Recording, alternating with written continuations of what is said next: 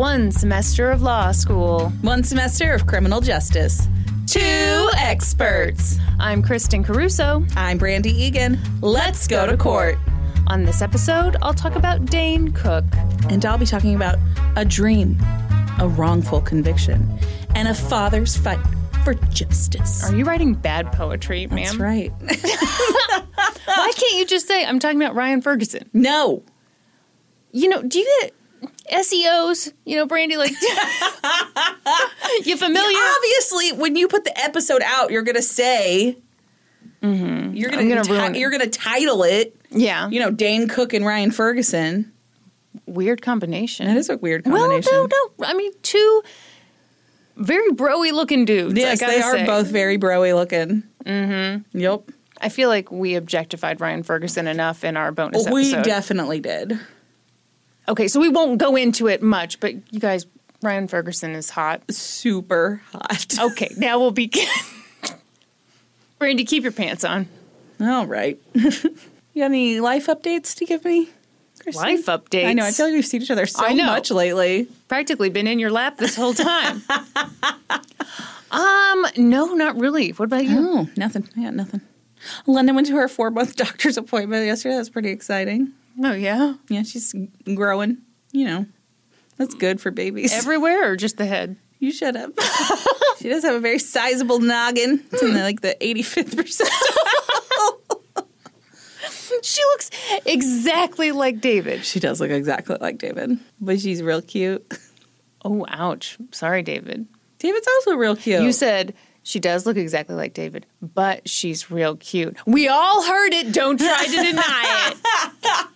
Patty, roll the tape. She looks exactly like David, which means she's real cute. Mm-hmm. You don't have to give me that look like I'm the one who said the offensive thing. You were the one who was way out of line. There's enough talk of politics on this podcast. No shit. And there's enough talk of David not being cute enough on this podcast. I, for one, won't stand for it. You shame me when I say sweet things about David. Listen, as an old married hag, I can't handle the fresh love. I have to shit upon it. Shit upon my love. That's right. Hey, Kristen, have you heard of a little thing called Patreon? What happened to your voice? Patreon. Yes, I have heard of it, but tell me more. We have one, and it'd be awesome if people signed up for it, because we've got some new content out over there. Hot new bonus episode. You guys ready for this? I personally thought it was way too soon, but Brandy covered Typhoid Mary, a super spreader. Woo. And, Kristen talked about scrunchies. Hey, you know what? Sometimes we need a light one, okay? Damn it. It's a super fun episode. I think you guys are going to like it. I guarantee it. We dubbed the fans of this podcast with a new nickname, so... You're going to hate the nickname. It happened organically, and it can't be taken back. We called you all Skeezy Scunches. And you're just going to have to listen to the episode to know what that means. I really hope it takes off. I'm kind of sad it's a bonus episode because I'd like to just address people as Skeezy Scunches. Yeah. Same. Because then I don't have to worry about stopping saying, hey, guys. I can just say, hey, Skeezy Scunches. And then no one's offended. Or everyone's offended. Either way, it's 100%. I'm excited. Right. There's also, if it's not out already, it will be out anytime now. Momentarily. Yeah. Bonus video. Which you get at the $7 level. What'd we do in the bonus video, Kristen? Do you remember? Brady, I'm not a goldfish. We recorded it 2 seconds ago. 2 minutes ago.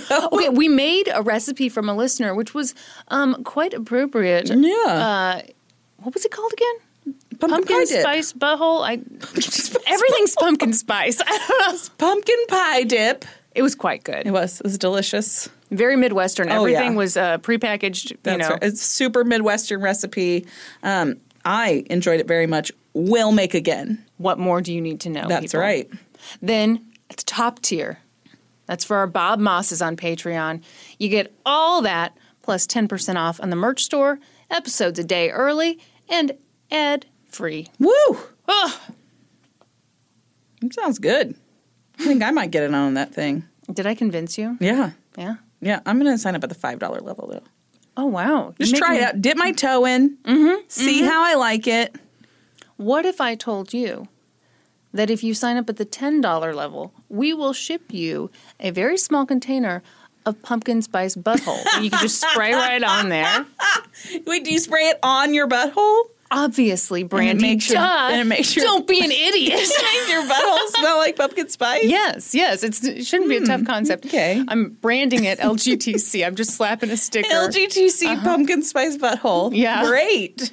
People asked for it. I don't think they did. I didn't just come up with it. Should I get going? Yeah. Do you know about this? Okay, Brandy. Patty, I'm going to need you to bleep that. That is not what I meant. I didn't mean tell my whole damn story. You guys, that's revenge. What she did to me. You want to complain to them? Kristen tried to spoil my case today. I didn't try. Well, yeah, okay, you did. Okay. And she spoiled my case on the bonus episode, so... But still sign up and listen to it. Yeah, listen to it. No, we bleeped all my spoilers. Did we bleep it here when we were selling the Patreon and you told them that I covered Typhoid Mary on the bonus episode? Okay. I'm just kidding. Brandy. You know what you're like? You treat every episode like a Dateline episode. Yeah, I love it. I like a reveal. Yeah, but like, I feel like for podcasts, you gotta like have a name that is familiar, not like A Knock at a Door or An Affair to Remember or The Deadly Plot or you know what I'm saying. Anyway, here we go. Tell us about this story about Dane Cook that I don't know anything. I really don't know anything about it. Clearly you do. Okay, do you know how I know what I know? What? Huh? So many you knows. Because he talks about it in his stand-up. And I have seen him. I've been to a Dane Cook show. Oh. Where he talked about it. I didn't realize he talked about it in his stand-up. Yeah. I haven't seen his stand-up in like... Well, yeah, it's been 15 I mean, I didn't go years. yesterday. Like, it's been like 10 years. You went to his COVID show? Yeah, I went to his COVID. That's how I got COVID. I went and saw Dane Cook. Well, and he spit directly in my mouth. Because naturally you weren't wearing a mask. That's right. Good, yeah. Yeah, masks are so lame. Am I right? We're trying out a new thing. Yeah. You guys, we got some angry reviews about me sharing my political opinion, so now I'm going full right wing. I cannot. You know what I say? She bought a Hummer, guys. I say Donald Trump refused to denounce white supremacy, and that's A-okay with me. Stop it. One-sided disclaimer. Oh, okay. This all comes from Dane Cook. Yeah. He told it to me in our weekly phone conversations. Also, bro-y disclaimer. Yeah. This is so... I had to listen to so many bro-y podcasts for this. That's my sacrifice. The whole reason I actually know about this is this is not a podcast I listen to, but they do clips on YouTube, and I just thought this clip was really good. It's from Your Mom's House, where Dane talks about this story. Your Mom's House? The name of the podcast is Your Mom's House. I listened to a lot of podcasts that had like those names that were like, whoa. Yeah. Yeah. Let's talk about a comedian named Dane Cook. Super familiar. How are you familiar? I had like all of his CDs. I've been to 3 of his shows. You've been to 3 Dane Cook shows? I saw him twice at the Sprint Center and once at the Midland. Okay. What was your favorite? My favorite show? Yeah. I don't know. They're all, I mean...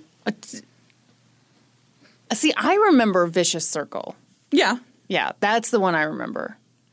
You don't even have to tell me. And I know this. What?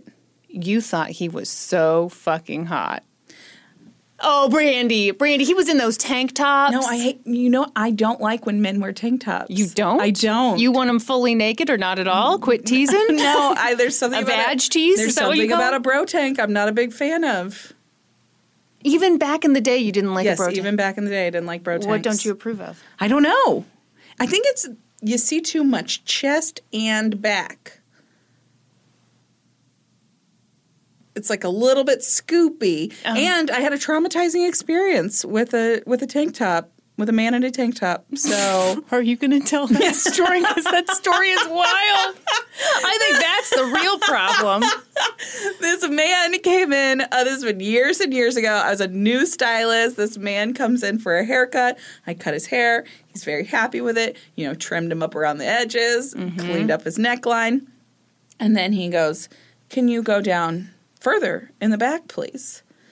And I said, "Oh, I went to your collar line. That's as far as we can go." Mm-hmm. And he's like, "Oh, okay. Okay, thanks." That was it. Yeah. No big deal. You think nothing of it. Yep. That man, a few weeks later, comes in for another haircut. Wearing a tank top that scoops in the back so that I could shave his entire back for him. It was horribly traumatizing. So did he ask you to go to his collar line this time, or did you just like... I just stopped at like the normal. And he didn't say... No. Okay. No. But you know he was... That was 100% the intention. Yes, absolutely. With the tank top. Absolutely. It's like, sir, there are wax centers all around. That's correct. Yeah, I did think Dane Cook was attractive. Yeah. Yeah. I thought he was super hot. Yeah. Now he's had something done to his face. His face looks weird. He's had something lifted. I think it's kind of puffy or something. Something's like a little bit too high and like, yeah. He doesn't drink, so it's not booze. No. I wonder if he's had fillers and Botox. Maybe. But his eyes are pulled back. Yeah. Constantly surprised. Yeah. Which I gotta say, I think I'm a little bit of an asshole on this because I feel like I'm not as judgy about women doing it, but for some reason when a guy does it, I'm like, oh, that's too bad. I think maybe in general it's because we think men get more attractive with age. I don't think that's it for me. All right. I think I've always thought that, like, the advantage to being a dude was you didn't have to worry so much about your looks. And so when I see guys who clearly are worried about their looks, it makes me go, oh, man, are we all in this shit boat together? Anyway, should I get to the fucking case? Yeah, tell us this fucking story about Dane Cook and his... Okay, Brandy, guys! Patty will need to bleep that again. Dane grew up in Cambridge, Massachusetts. He had an older half-brother named Daryl McCauley.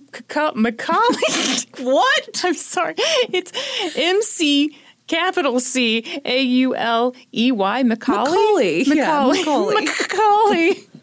You don't say both the C's. Maybe I do. And he had 5 nameless sisters. I don't know. They're just like, I'm sure they were given names at birth, but they're not important to the story.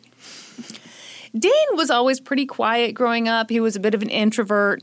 But over time, he came out of his shell, and in late high school, he began to dabble in comedy. He knew comedy wasn't exactly a stable career choice.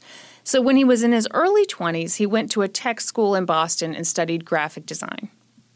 And meanwhile, he did some open mics and got more and more popular. You look like you want to say something. No. No? Okay. No, I didn't really know anything about his early life. I'm interested. Okay, I didn't write this part down, but... I knew he worked at the BK Lounge. That's about it. We all knew that. No, I thought it was kind of an interesting story. The first time he ever did stand-up, it was one of those places where, like, a ton of people want time on stage, so you have to put your name in a hat, and, like, then you show up, and, like, you just keep showing up, hoping they'll call your name. And finally, the guy who was emceeing the thing called some guy named Ernest up. And there was, like, this 3-second pause. And Dane was like, oh, that guy's not here. And he was like, I'm Ernest, and then, like, shot up there and did a whole set. Anyway, not that great a story. So good. I didn't include it, and now I regret telling it anyway. It gets better from here, folks. So, he's doing some open mics. He gets more and more popular. In 94, he moved to New York. And in 96, he moved to L.A. And in 98, he got featured on Comedy Central's Premium Blend. Okay, I'm going to pause for another story I didn't write down. Oh, good. Is it as good as the last one? Okay, I think it's better. Did you know that when Adam Sandler left SNL, they were looking for like a very energetic white guy who could play guitar, and so Dane Cook was up for the role, but he got to the audition, he got outside 30 Rock and just flipped out, and it sounded like he had an anxiety attack. Oh my gosh. And he was just like, I can't do it. And they hired Jimmy Fallon. Wow. Right? Huh. That's crazy. Yeah. I didn't know that. Was that better than the other story? It was better than the other story. I agree. Yeah. So, things are going great. He wasn't anywhere near the peak of his career, but he was going places. At some point in all this, as Dane's career was starting to take off, he realized that he needed a business manager. Someone to handle the finances. Maybe book him at clubs, whatever. I don't know what a business manager does for a stand-up comedian. But anyway, Brandy. Patty will have to bleep that too. All right, that's the last one. I'm sorry. Oh, sure. You seem real sorry. Sorry, I gotta lube up my lips. Anal lube. Tastes like real anal. Does it taste like real anal? Tastes like pumpkin spice butthole. So he needed a business manager, and who better to hire than family? At this point, Dane's brother Daryl was working as a corrections officer at a prison.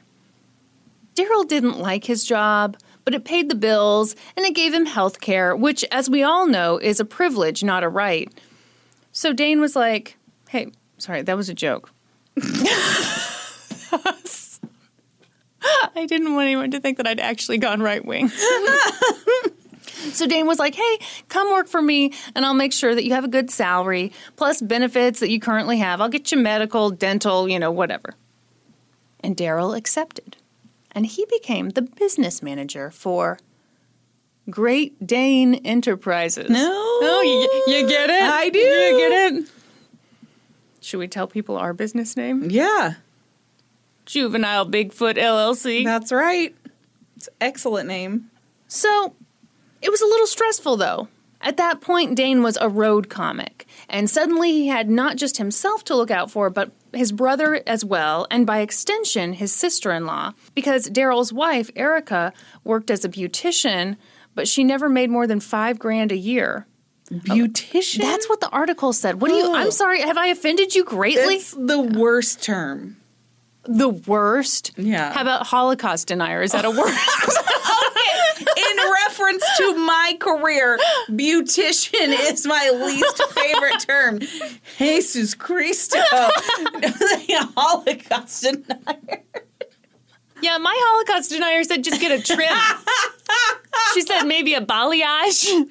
Frame the face a little bit, it'll really make my eyes pop. Assuming my eyes are even real, Oh, God. Why is beautician so bad? I just think it's like a really, I don't know, it's kind of an old-fashioned term. Mm-hmm. I don't know, I just don't like it. What's your favorite term? Hairstylist. Huh? Or cosmetologist. Nobel Prize winner? That's right.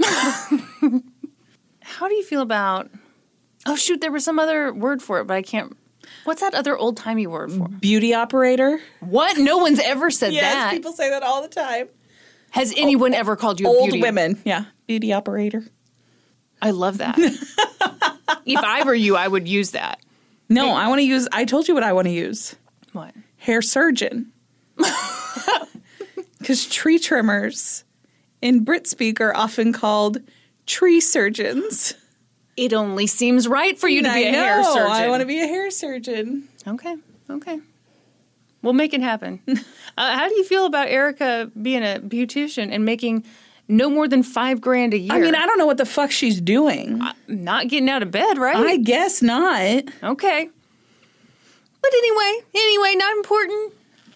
So really, by giving his... Can you imagine if I'd been working 15 years as a hairstylist, making $5,000 a year? I mean, clearly she doesn't have a job, right? I mean, it's just like, it must just be like friends and family thing. Yeah. Okay. So really, by giving this job to his brother, he was providing security for his brother and sister-in-law. Years went by. and Dane's career took off thanks to Brandy seeing him 3 times. That's right. Did you find out about him through MySpace? Okay. Honestly, I think Dan, my brother, probably told me about him. And I think he played me like a Comedy Central special. Yeah. Okay, Yeah. that makes sense. Yeah. So in 2000, he did a half-hour special on Comedy Central Presents. Might that have been That the might thing have you been watched? In 2003, he released his first DVD, Harmful If Swallowed. It went platinum. Yes. Then in 2005, he released Retaliation. It went double platinum. Then in 2005, he did his first special for HBO, the special that captured the hearts of college students everywhere, Vicious Circle. Okay. My roommates and I in college, we fucking loved Vicious Circle. Yeah. Do you remember the who shit on the coats bit? Yes. Okay, we might cut this because this is so stupid. But we were obsessed with that bit. Who shit on the coats? You know, at a party, someone shits on the coats. We were so obsessed. So we went to Simmons, but Simmons was overcrowded that year. So we rented out like part of a dorm in Wentworth Institute of Technology. Okay, so we had the first floor in this really nice dorm room, or dorm building. And we had the first several suites. And so my friend Christina printed out like on 1 million sheets of office paper, who shit on the coats. It was very mature and very cool. We put it up, we taped it to our windows, and we actually had it up for like a week before Wentworth asked us to take it down because some important people were coming to tour the school. You guys are such badasses. Okay, that was the dumbest story ever. Welcome to the episode where Krista tells dumb stories. No, I love it. We did think we were very cool. Yeah. And we were. Obviously. You heard the story. Yeah, I heard. Obviously. You put up the signs that said we should on the coats right there on the windows. It was very intriguing to all the people who walked by. 2005 was wild. He filmed 2 pilot episodes of his very own sitcom, Cooked, which never got we picked all up. remember fondly.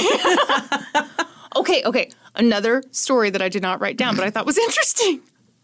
So apparently... Better than the first one, not as good as the second one? I think you're really going to enjoy this story. Oh, guys, she folded her arms. Oh, she's a tough crowd. Okay, here's the deal.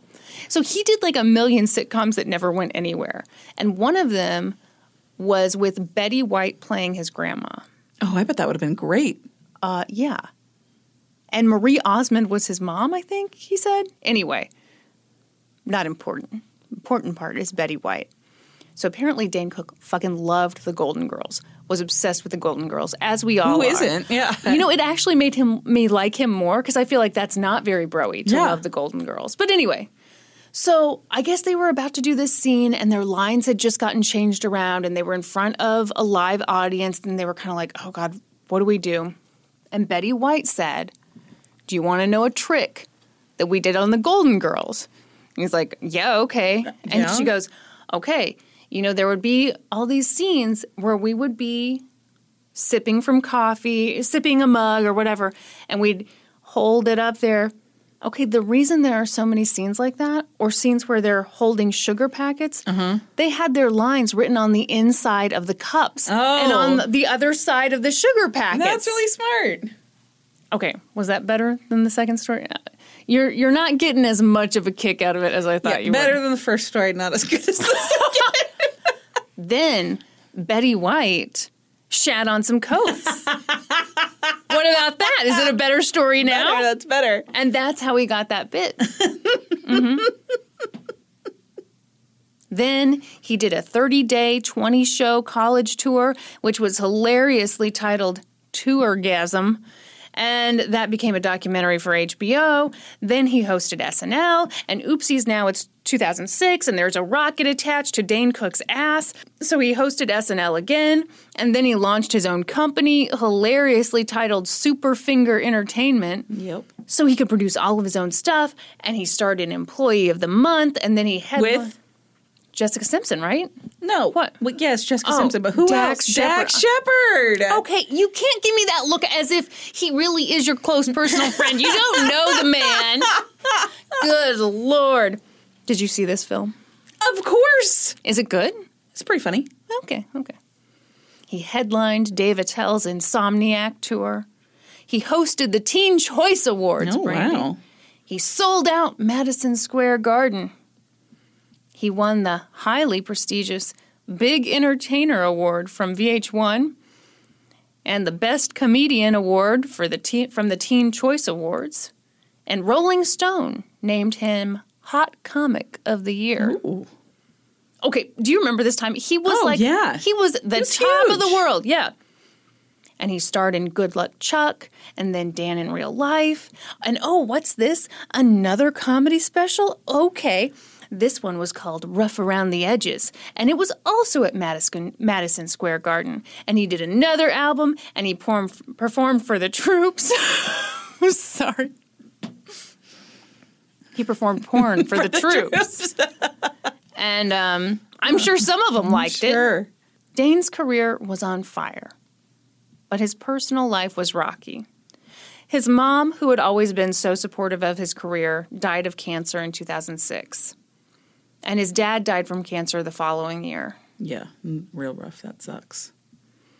Both of those losses were devastating, but, Dane kept pushing forward, kept working, and in case it isn't already obvious, let me tell you that Dane Cook was rolling in dough.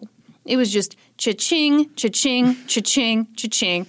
And this was an especially big deal because apparently he grew up on food stamps. Uh-huh. So... yeah, there were 7 kids in his family. I dare you to not grow up on food stamps with 7 kids in your family. Yeah. But as I always say, Brandy, mo money, mo problems. Yeah? Yeah, I invented You wrote that? Yeah, I did. White people love to take credit for stuff like this. Oh, God. And I'm no different. By this point, it was 2008. And Dane Cook had been living in L.A. for quite a while. But he was buying a house in California, and he was in a little bit of a pickle. You see, his business was still being run out of a P.O. box in Massachusetts. That wouldn't fly anymore, because he'd be living in California where the taxes are higher, and he couldn't pretend like his business was located in Massachusetts, blah, blah, blah. You get the idea. So he called up his brother Daryl and proceeded to have a very awkward conversation with him. He was like, hey... I'm getting this place in California. I found this new business manager. He's, I don't know if it was he or she. I found this new business manager out here to run things. Don't worry, you're not out of a job. I'll find something else for you to do within the company. At that point, Daryl was being paid $12,500 a month to be Dane's business manager. Shit. For all you math nerds, that's cool $150K a year. That's pretty good. Yeah, not bad, right? Yeah. But, Dane didn't want to leave Daryl without a job, so he told him, I'm thinking you can be like my merch fulfillment guy, whatever, it doesn't matter. Bottom line is I've got a new business manager out here in California, and I need you to give all the relevant documents and whatever to this new person. I know you can't see this coming because you have no idea what's going to happen next, but things got a little weird. Oh, did they? They sure did. But, people can get weird when you tell them they're going to have a new job and it's unexpected. So just calm down. Yeah. Mm-hmm. Yeah, wipe that smug look off your face. So this actually made Dan feel, So this actually he dropped the E now. What's going on, like, Dan? You're losing your job. I'm losing my E. We've all got problems. No, so he felt really bad because he'd always considered his brother his first best friend. Oh. Yeah. So in this podcast, he said he wrote his brother a letter, but I think he meant email because, I don't know how they, anyway, I'm going to say email.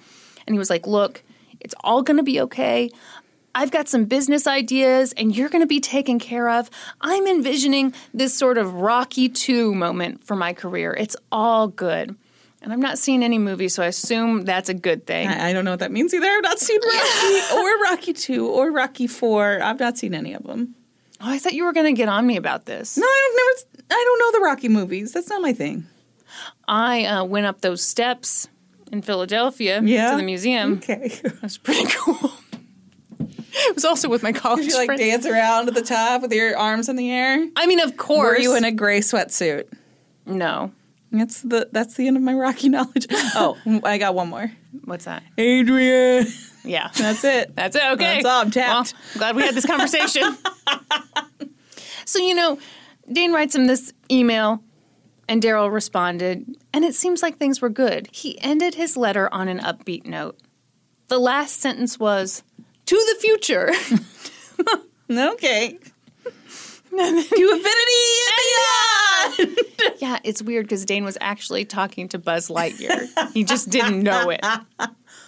That was on a Friday. On the following Monday, Dane Cook woke up, sat up in bed, woke up his girlfriend, who I'm sure was a literal fetus. Have you seen? Does he date really young women? It's disgusting. I didn't know that about him. Right this second, Google Dane Cook girlfriend. Okay. You are going to see pictures of these two on the beach, and it looks like a dad who's trying to bone his daughter. Ew. Well, I'm sorry. That's just the truth. Oh, God. Hold on. I got distracted when you said he'd bone his daughter. Pictures of them on... Oh, yeah, it's not good. 26-year age gap. Oh, I don't like it. They started dating when she was 19. Oh, no. Are they still together? Yep. Yeah, what has happened to his face? He's messed with it. He has messed with it big time. You guys, Brandy's doing an impression and it's really scary. That's what his eyebrows look like. I know. They look like... They've been stapled back. Yeah. Oh, boy.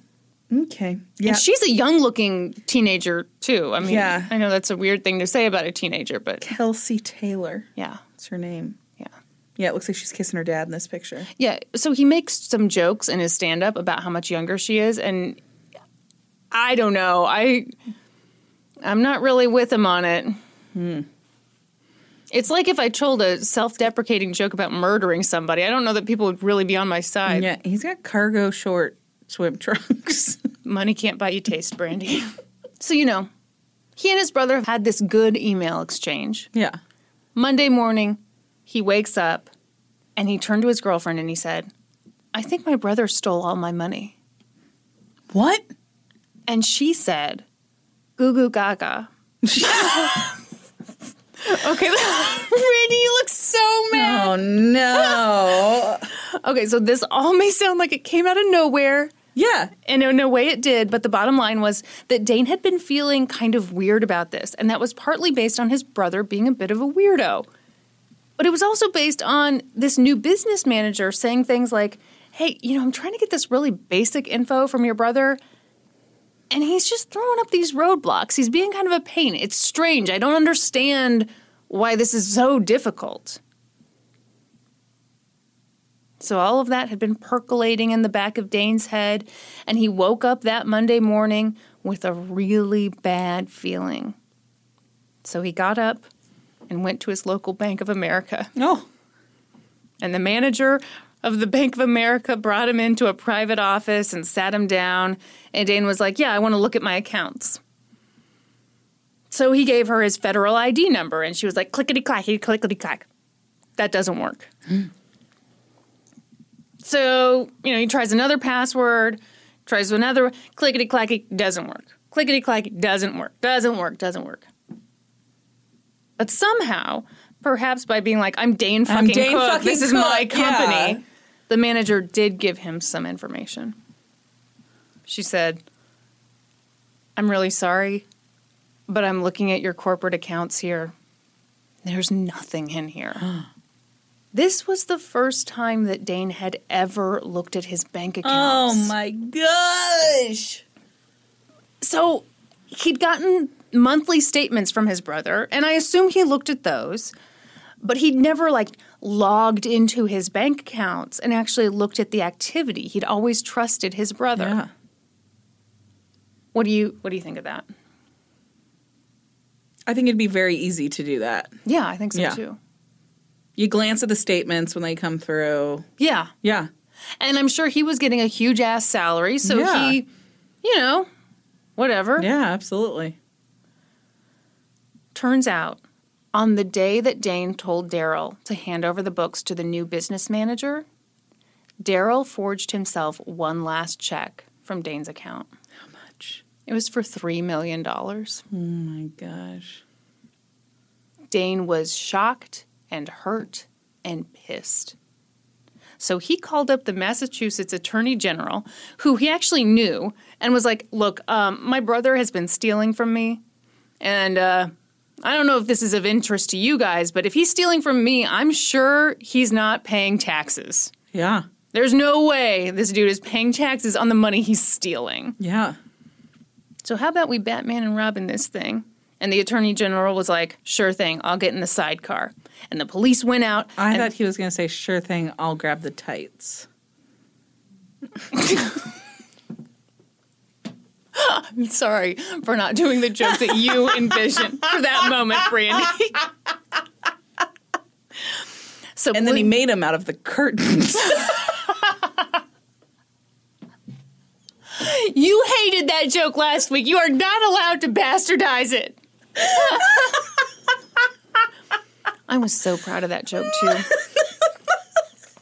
You were cold-blooded. You just looked at me when I said it. So police went out. They arrested Daryl. They arrested Erica. But you might be asking yourself, how much had Daryl and Erica stolen? A shit ton. And where was the money? Turns out they bought houses in Wilmington and Maine. They bought jewelry, antiques, nice cars. They'd gone on vacations. And they'd also stashed some money away for a rainy day. Like how much money? Well, like they literally stashed money away under a bed. Oh my gosh. In a flower pot. In the attic. In the freezer. In a jar of American chop suey.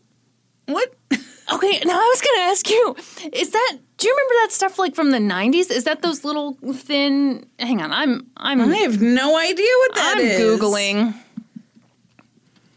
American,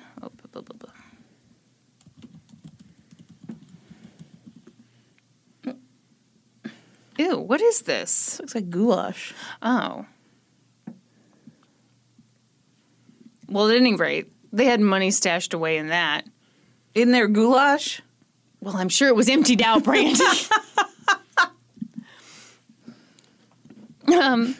Investigators also reported that they found money stashed in a designer purse, which sounds like solid detective work to me. I mean, come on. Investigators determined that Daryl and Erica stole more than $10 million between 2004 and 2008. Holy shit. But in subsequent interviews, Dane estimates that the correct number is more like tens of millions of dollars. Because he started as Dane's business manager in the early 90s. Yeah. And I mean, when he was like rocketing to the top, he was doing so much stuff. And if he wasn't looking at his accounts, I mean, come on. Ugh. Daryl and Erica didn't fight the charges. They both pled guilty. In court, Dane said his brother had dead shark eyes. The fuck are dead shark eyes? Like, just dead inside. You know those beady little eyes? Yeah. He said he was like a guy he didn't even know. At Daryl's sentencing, Attorney General Martha Coakley said, "For several years, Mr. McCauley abused his position as a family member to gain Mr. Cook's trust and stole millions of dollars for personal gain." Mm-hmm. And in her separate sentencing hearing, a reporter for the Lowell Sun noted that Erica arrived in court wearing an ill-fitting green T-shirt, a ponytail, and no makeup, which is also a crime. Yeah, I thought that was the bitchiest thing I'd ever seen. I was like, an ill-fitting green T-shirt? My God. Through her defense attorney, Brad Benyon, Erica said that she was extremely embarrassed by what she did. and extremely embarrassed for showing up in court without a stitch of eyeliner. Daryl was ordered to pay Dane $12 million in restitution. Okay, but how's he going to do that? He's not. I mean, right? Like, with all of this restitution stuff, it's not happening. No. And also, I'm sorry, those folks have money stashed away somewhere. Oh, yeah. They're doing fine. They got offshore accounts. That's not what I... Well, maybe... You think they have a literal mattress full of money? Yes, I do. Yeah. I truly do. It's absolutely possible. Uh-huh. I mean, if they had it in the chop suey thing, if they had it in the attic... They were hiding money in their goulash. That's right. So he was sentenced to 5 to 6 years in prison, and Erica was sentenced to 2.5 to 3 years in prison. Wow. They both got 10 years of probation. Are you ready for poetic justice? Whew, you know I love it. You know how I told you that Daryl had been working as a prison guard before he got the job? He went to the same prison where he'd been a guard? Yes. That is poetic justice. That sounds terrible. It does. I mean, you better hope you were a nice guard. Yeah. It was all really shitty for Dane. He felt betrayed and he felt panicked as shit because he'd worked like a dog for years and he had like nothing to show for it. He'd been wiped out financially, and to make matters worse, he couldn't shake the feeling that those two shitheads had squirreled away some of his money somewhere. Yeah. They'd put it in the chop suey jar. But where else had they put it, Brandy? Well, about 1.5 years later, the police opened up a wall in Daryl and Erica's house, and in it they found $800,000 cash. Holy shit. So they took a picture of it and they emailed it to Dane and they were like, hey, you just made $800,000. Congrats. But Dane didn't get that money until several years later because, of course, Daryl never paid taxes. Oh. So Dane had to first make things right with the IRS and then years later he got a portion of the wall money. Oh, my gosh. But I'm telling you, right? I mean, if it's in that wall, it's in... Yeah. Road trip. We go find Dane Cook's money. Okay. In the meantime, Dane was in this very weird position where he had this very famous name, but no money to show for it. And his career wasn't what it used to be. Mm-hmm. Do you remember he had he was on top of the world and then... Yeah, I do. Yeah. I think Louis C.K. accused him of plagiarizing some jokes. Mm-hmm. Terribly nice guy. No, I was going to say, Louis C.K. shouldn't be accusing anybody of anything. Yeah, he should be, masturbating alone, keeping focusing his on penis that. in his pants, probably. Seems like a full-time job. So, his career's not what it used to be. People are kind of shit. You know what I felt like it was other comedians didn't seem to like him. Yeah, so it definitely, his career definitely plummeted. So the first 2 times I saw him at the Sprint Center. Okay. And then the third time I saw him was at the Midland. Right. Much smaller venue. Right. And it was the first show of this little tour that he was doing. And so he did his set. Mm-hmm. And then he came out and he sat on the edge of the stage. He took questions from the audience. Wow. Yeah. What'd you think? I thought it was really cool. Yeah. Yeah. What year was that? Oh, gosh. I don't know. I'd say they probably maybe 7 years ago-ish, 10 years ago. I don't know. Oh, my God, Brandy. What? Was it 2011? Maybe. Okay, here we go. So, he's got this famous name, but he's got no money. And at the same time, the country was in the midst of an economic crisis. It's 2010 at this point. People were being super careful with their money. He basically had one card left to play. His brother had taken all the money that he could, but Daryl hadn't pulled out $325,000 that Dane had invested in stocks. It would basically have been too hard for him to pull out without Dane noticing. So Daryl never touched that money. So during this massive economic crisis, Dane took that money out of the stock market and he used it to rent 100 arenas all across America and Canada. And he called them B arenas, which the Midland would be a B absolutely. arena. And he would go there on an off night. Yeah. So you probably went on a Wednesday. It was in the middle of the week. Okay, that's exactly right. So what he did was he would rent these B arenas for like $70K or whatever. But in return for renting the venue, instead of doing things the usual way where a performer will like work with a venue, I'm saying this like I know. Yeah. And you take do a so cut. many comedy shows. I'm on stage all the time because I'm an actress. So, they usually get a cut of things. But this way, he was taking on all the risk, but getting like all the fucking reward because he got ticket sales, he got merch sales. Basically, he paid his crew, and he estimated that he got like 84% of the profit. Wow.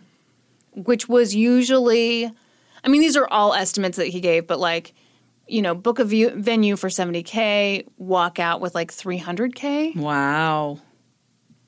So he did that for about a year and a half. And according to him, in that time period, performing all those shows, renting out all those arenas to the like hardcore fans, he made back all the money that his brother had stolen from him. Oh my gosh. It's kind of, I can't believe you went to one of these shows. Yes. So, who's to say if it's him just being a little cheesy and whatever, but he said in multiple interviews that was such a big turning point for him because he felt like those were the fans who like really helped him when he was down. And that's when he stopped doing kind of the shitty movies and stuff and like started saying no to stuff. Now, who knows how much of it was that stuff wasn't coming being offered to him. Yeah, but still, that's the way he frames it. So there you go. Does he regret hiring his brother? He says that when he hired his brother, it actually put a lot of pressure on him. He had to make sure that his brother was taken care of, so it made him work harder than he would have otherwise. Yeah. And so looking back, he's not totally certain that he would have achieved the level of success he achieved if he hadn't hired his brother in the first place. Wow. Of course, in another interview I listened to, he was like, somebody asked him his top 2 career mistakes, and one was just like panicking over the SNL audition, and the other was having people around him he shouldn't have had around him. Yeah. Yeah. Like a 19-year-old, for example. No, I don't think that's what he meant. I'm putting that in his mouth. You're putting the 19-year-old in his Ew, mouth? stop it. Oh, gross. Oh, God. You said it, Kristen. I know. Yeah. Okay, so I had a bunch of stuff in here about his, child bride. Who's not his bride, but, we've covered that. So anyway, that's the story of Dane Cook's embezzling half-brother. That was very good. Thank you. It was a light one, folks. I enjoyed it. In these trying times, I thought we could use a light one. I enjoyed that very much. I was a big Dane Cook fan. I was too. Yeah. I was too. I think everybody our age had a period where they, we all had a period where we wore scrunchies. We all had a period where we loved Dane Cook. Yeah. We all had a period where we did that toilet paper wrap. Okay, you guys are going to have to listen to the bonus episode to get that. All right. Are you I'm so excited for this. Ready? Yes, I'm ready. To hear about a dream? Okay, you were so ridiculous. A knock at the door. An affair to remember. Twilight calling.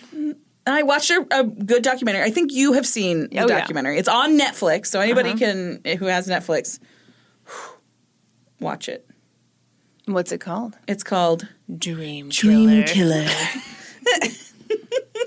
So a lot of this information comes from that. And then also, I found what I would call a project.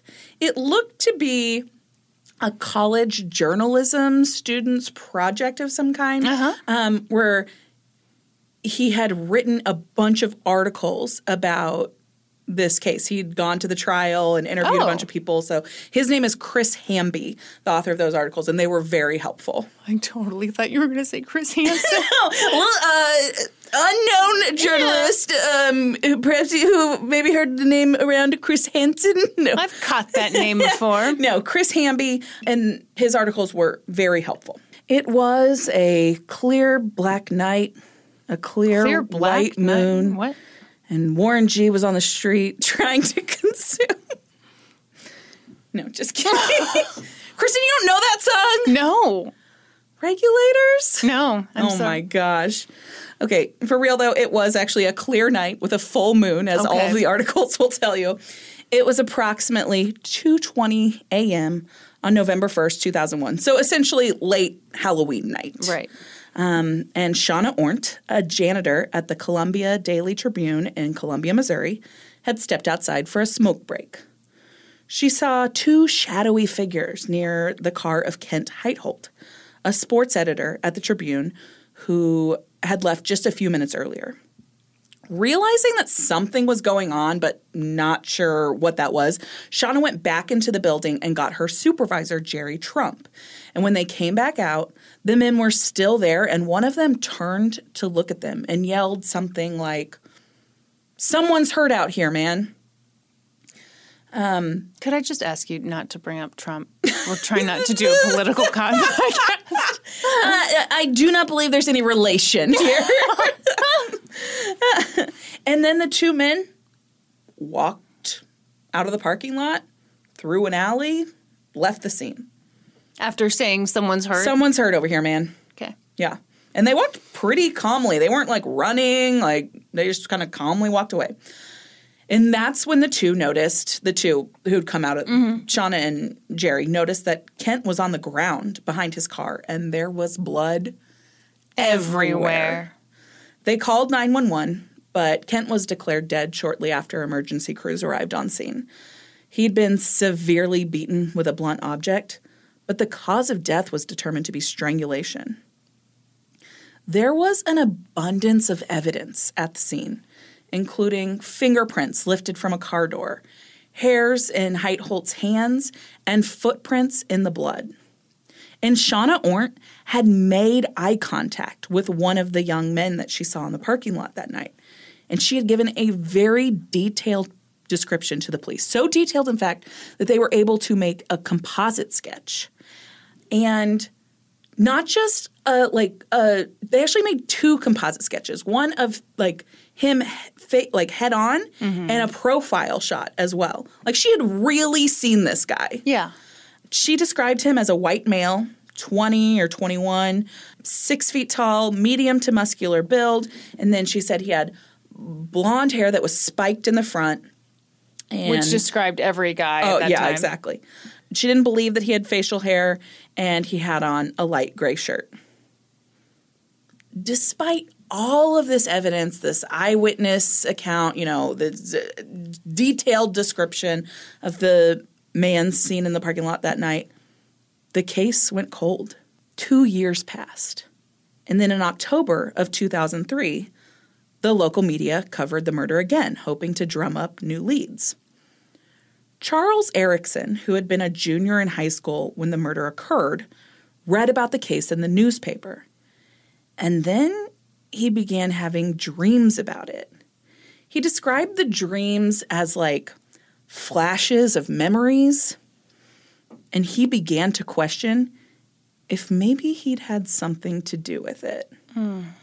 Because he couldn't remember anything about where he'd been or what he'd done after a certain point on Halloween night 2001. You know what that means? You committed a murder? For sure. For sure committed a murder. Anytime you can't recall exactly what you did in a given time, it's because you murdered someone. That's right. So Charles knew that he'd been out with his friend Ryan Ferguson that night. Despite both of them being only 17, they'd spent most of the night at a club in downtown Columbia. Ryan's sister knew a bouncer there, and sometimes he'd let them in. And so on that particular night, they'd met her there and had, bought some drinks, whatever. But Charles was also under the influence of cocaine and Adderall that night. And at some point, he had blacked out.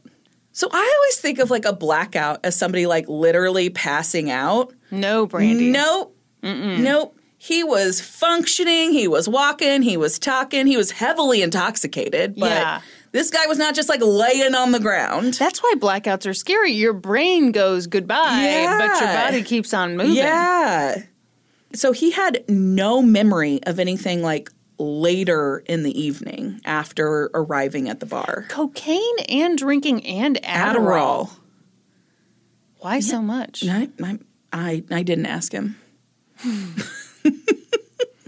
Okay, what does Adderall do? Well, so Adderall is like an ADD drug, right? Right, if you don't have ADD, it's like an upper. Oh, I didn't know that. Yeah. On top of cocaine? Yes, and then alcohol. I know. So. I know. I'm focusing on the wrong thing. You really are. Can we do one thing at a time? No, he was, doing it all. Okay. So he had no memories of that evening. I should say I am on sinus medication and I took some ibuprofen today. So I'm pretty hardcore as well. Yes. Yeah, and did you do the allergy nasal stuff? You know what happened yesterday? What? You hit that inhaler today, Kristen? I was wearing a really stupid outfit, and Norm came into the kitchen, and I was like, did you ever dream you'd ever be with a woman this good looking? And then I spun around and did some dorky dance moves in the kitchen. Uh-huh. And then, in my head, the bit was over, but I went and my nasal sprayed and sniffed it up. And that's when Norman really started laughing. And then I realized, no, the joke was done. The joke was done. I'm obviously gorgeous and amazing. All really hot women use nasal spray. Yeah, absolutely. Mm-hmm. That's right. I use it on the daily. So Charles told Ryan of his concerns. He told him about the dreams, and he asked him if he thought they may have been involved in the murder. And he's like, no, dude. And Ryan's like, no! What? Absolutely not! It's like, what the fuck are you talking about? She's like, dude, we left the bar that night, like, right after 1 a.m. Yeah. I took you home. Uh-huh. And that was it. Well, and to be clear, these are two 17-year-olds with no violent... No! Yeah, there's nothing violent in their history. No! But yeah, they for sure, for funsies, murdered some dude. Some random dude in a parking lot. In, like, a really brutal way. Yes! Charles said to him, it's crazy that someone had been murdered a couple blocks away from where we'd been partying. And Ferguson's like, okay, dude, like... Well, yeah, I mean, it is kind of crazy. Yeah, that is kind of crazy. We didn't have anything to do with it. I mean, we're laughing, but, like, this is the saddest, scariest story. It is the scariest story. It is the scariest story. Stay tuned. Yeah. So, despite... I'm sorry, I just took this water bottle. Your vape pen? Oh, my God. You guys, someone in the Discord, I can't remember who it was like, Kristen, are you hitting a vape pen? And I was never more offended in my life. No, it's my water bottle. I'm sucking on my water bottle. Could you imagine if I started vaping? It'd be weird. It'd be really fucking weird, really off-brand. Yeah. That's a younger gal's game. Is it the vape pen? Yeah. The jewels? Are you kidding me? Yeah. It's not a mid-30s thing. No, I don't think you pick up vaping in your mid-30s. No, I agree. Despite Ryan's reassurance, the dreams didn't stop. Well, yeah, that's the thing about dreams, man. Right. And sometimes the memory flashes would come to him when he wasn't sleeping. Charles became more and more concerned that he had been involved in the unsolved murder he'd read about in the paper. Then, in November of 2003, he read another article about the case. Was this a year later, or was this just later in the month? Okay. This is just, so he first read the article in October of 2003, and he's like, whoa, then he starts having the dreams. A month later, he reads another article. So this one includes the composite sketch that had been done based on the description that Shauna Orton had given. And he thought the sketch looked like him. So he grew more concerned. And so he began telling people, oh, God, usually when he was under the influence of drugs or alcohol or both, as we know he likes to do, he started saying that he'd done something bad. His claims started pretty vague, like, I did something I really regret. Mm-hmm. And then they got more specific, and at least once he'd said he dreamed that he was involved in Heitholt's murder. And then it got more and more specific until the point that he eventually told several friends that he and Ryan Ferguson had killed Kent Heitholt. In January of 2004, police received an anonymous tip that Charles Erickson and Ryan Ferguson were responsible for the Heitholt murder. But for whatever reason, this tip was not deemed credible or taken seriously. Like, nothing happened from this tip. Because it was about some dude who had a dream? Yeah. Then, on March 10th, 2004, police received another call. This one came from a couple of Charles Erickson's friends, and they told police that Charles had been talking about the murder in detail and was claiming responsibility. So police brought Charles Erickson in for questioning. I know. Can you imagine?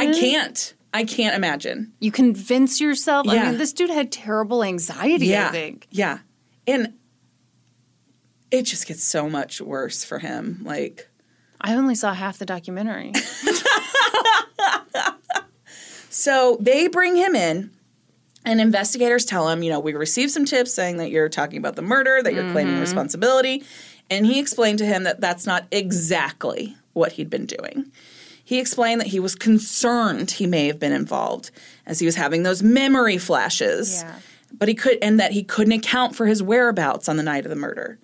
But he told the investigator that he, quote, didn't even remember it. So investigators asked Erickson to walk them through what he did remember. So he told the investigators that he and Ryan had been at By George, that's the nightclub that they were at, which was a few blocks from the Tribune. They'd run out of drinking money and decided to rob someone so that they could go back and drink more. And somehow they'd ended up Was that part of the dream, the robbing someone? Yeah, this is like his... So this is all his dream, Gotcha. his memories, his recollections, whatever. Okay. So somehow they'd ended up in the Tribune parking lot. And that, when they got there, Charles said that he hit Kent Heitholt with a wrench or some kind of tool from Ryan Ferguson's car. At that point, he said he got sick, he threw up, and he sat down. And when he looked over, he saw Ryan Ferguson strangling Kent Heitholt. And that's when he saw a cleaning lady. He said he may have yelled at her. And then he said he and Ferguson left the scene, and they ran into a friend of Charles Erickson's named Dallas Mallory. He happened to be driving by. He stopped at a red light. Erickson talked to him for a second and told him that he'd attacked someone. And then Charles and Ryan went back to the club. And Dallas was like, cool, bye. Cool, absolutely. See you guys later. So he tells him this version of the story. And then the investigator's like, okay. And he turns on a video camera and he's like, tell me that story one more time. And so Charles starts again. Why wasn't the video camera recording the whole time? Exactly. Yeah, that's a problem, like, I don't know. That might be the first problem here. It's one of many. So Charles walks him through exactly the same story that he just told. And when he gets to the point where he says he vomited at the scene, the investigator's like, no, we didn't find any vomit at the scene. And he's like, okay, maybe I vomited on the way there, or maybe I vomited after we left there. I know I threw up. And he's like, okay. And then he says, I saw Ryan over the guy. And he starts describing the attack. He says that Heitholt was on his back and that Ferguson, and he kind of demonstrates, he was like, he was over him, and he motions that he's strangling him, like, with his hands. And the investigator stops him. And he's like, okay, let's talk about that. Let's talk about the strangulation. So he was strangled. But we know what he was strangled with. That's some information that I kind of been holding back from you. Can you tell me what he was strangled with? And this So this is something that had been intentionally left out of the reports, out of the media, so it's something that only the murderer would know. Right. And so the investigator's like, okay, is it possible that you know what he was strangled with and you just don't want to tell me? And Charles goes, I think it was a shirt or something. And the investigator goes, no, it wasn't a shirt. I know it wasn't a shirt. Are we playing a guessing game here? Right. Mm-hmm. And then Charles goes, maybe it was a bungee cord or something from his car. I don't see why he'd have a rope in his car. And then the investigator goes, well, we know for a fact that his belt was ripped off his pants and that he was strangled with his belt. Oh, you were holding that back for 5 seconds? 5 seconds? Yeah. Cool. And Charles goes, and this is on tape, Charles goes, really? And the investigator goes, so is it possible that Ryan could have strangled this guy with his belt, and you didn't know about it? How would he not have known And about Charles it? goes, the man's belt? His own belt? And the detective goes, yes, does that ring a bell? And Charles Erickson goes, not at all. Like, he's incredulous at this point. Yeah, because it doesn't match his dream. Exactly. And the investigator goes, but you saw Ryan strangle him, though. And that's when, dream, damn it. And that's when Charles Erickson says, I thought I did. I mean, I might not even know what I'm talking about right now. Oh, but police don't want to hear that. Nope. Because they want to solve the case. Exactly. So this tape recorded. Not solve it. They want to close arrest somebody for the case. Yeah, for the murder. This tape recorded version of the interview was like 50 minutes long. And at one point, Charles Erickson said, like very frustrated, he says, I'm making presumptions based on what I read in a newspaper. Wow, I didn't realize he just straight out said that. So following... And the cops were like, good enough for us. Yeah, exactly. All right, sounds great. So following the interview, 3 detectives got Charles in a car, and they drove him through downtown Columbia trying to, like, recreate the route that he and Ryan Ferguson had taken that night in an attempt to, like, jog his memory. Right. And so they drive up to the parking lot of the Tribune, and Charles goes, can you tell me exactly where this happened? And the detectives are like, yeah, and they point out the car in the parking lot. Charles needs them to tell him where it happened? Yes. And so one of the detectives points out a car that's parked in the parking lot, and he's like, you see that car right there? That's where Kent Heitholt's car was parked. Mm-hmm. And he's like, okay. And the detectives ask, so he's like looking around, and like there's some footage of him sitting in this police car like on this drive, and it's very clear that he doesn't recognize like any of it. Right. And so one of the detectives asks him, after the attack, which direction did you leave the parking lot? And he points off and he says, probably that way, and he motions west. But the bloody footprints at the scene had led the opposite direction. They had left on the east direction of the parking lot. And so they were like, no. I think you're confused, do you son. do you think it's possible that you might have gone east rather than west? And he's like, it's possible. And then. This is so upsetting. It's so upsetting. And then they're like, what'd you do after you left the parking lot? He's like, we went back to the club and continued drinking. We stayed for at least another hour. Covered in blood? The bar that they'd been at that night closed at 1:30. Kent Heitholt was murdered at 2:20 a.m. So, being good cops, they were like, wait a minute, this isn't adding up. Right. We've got what we call a false confession here, so we're going to let you go. That's exactly what happened. End of story. And that's the end of story. And Ryan Ferguson has nothing to do with it. He's just a hot guy we wanted to mention. Yeah. No, Kristen, that's not what happened. So they're like, fuck. Like, no, this is matching the evidence. Okay, great. So they get him back to the station, and they ask him to walk them through the night of the murder again. Now, with the new information they've fed him. Exactly. And so he's getting frustrated at this point because what experts believe that Charles Erickson was trying to do that day that he went to, when he was brought in for questioning, what he wanted to happen was to tell the police, this is the dreams that I'm having. And for them to say, well, that doesn't match the evidence. You obviously weren't involved. Yeah. Yeah. But that's not what happened. Yeah, he wanted them to basically do their job. Yeah. Yeah. And so they get him back to the station, and they're trying to get him to walk them through the thing again. And he's like I said, I could be just sitting here fabricating all of this and not know it. Oh. I mean, you understand, I wouldn't be here if I didn't feel guilty about it. But it's just I can't recollect it. I mean, it's just a trip for me to have to sit here and try to look at something that happened, and I read about it and try to base what I remember off of that, you know?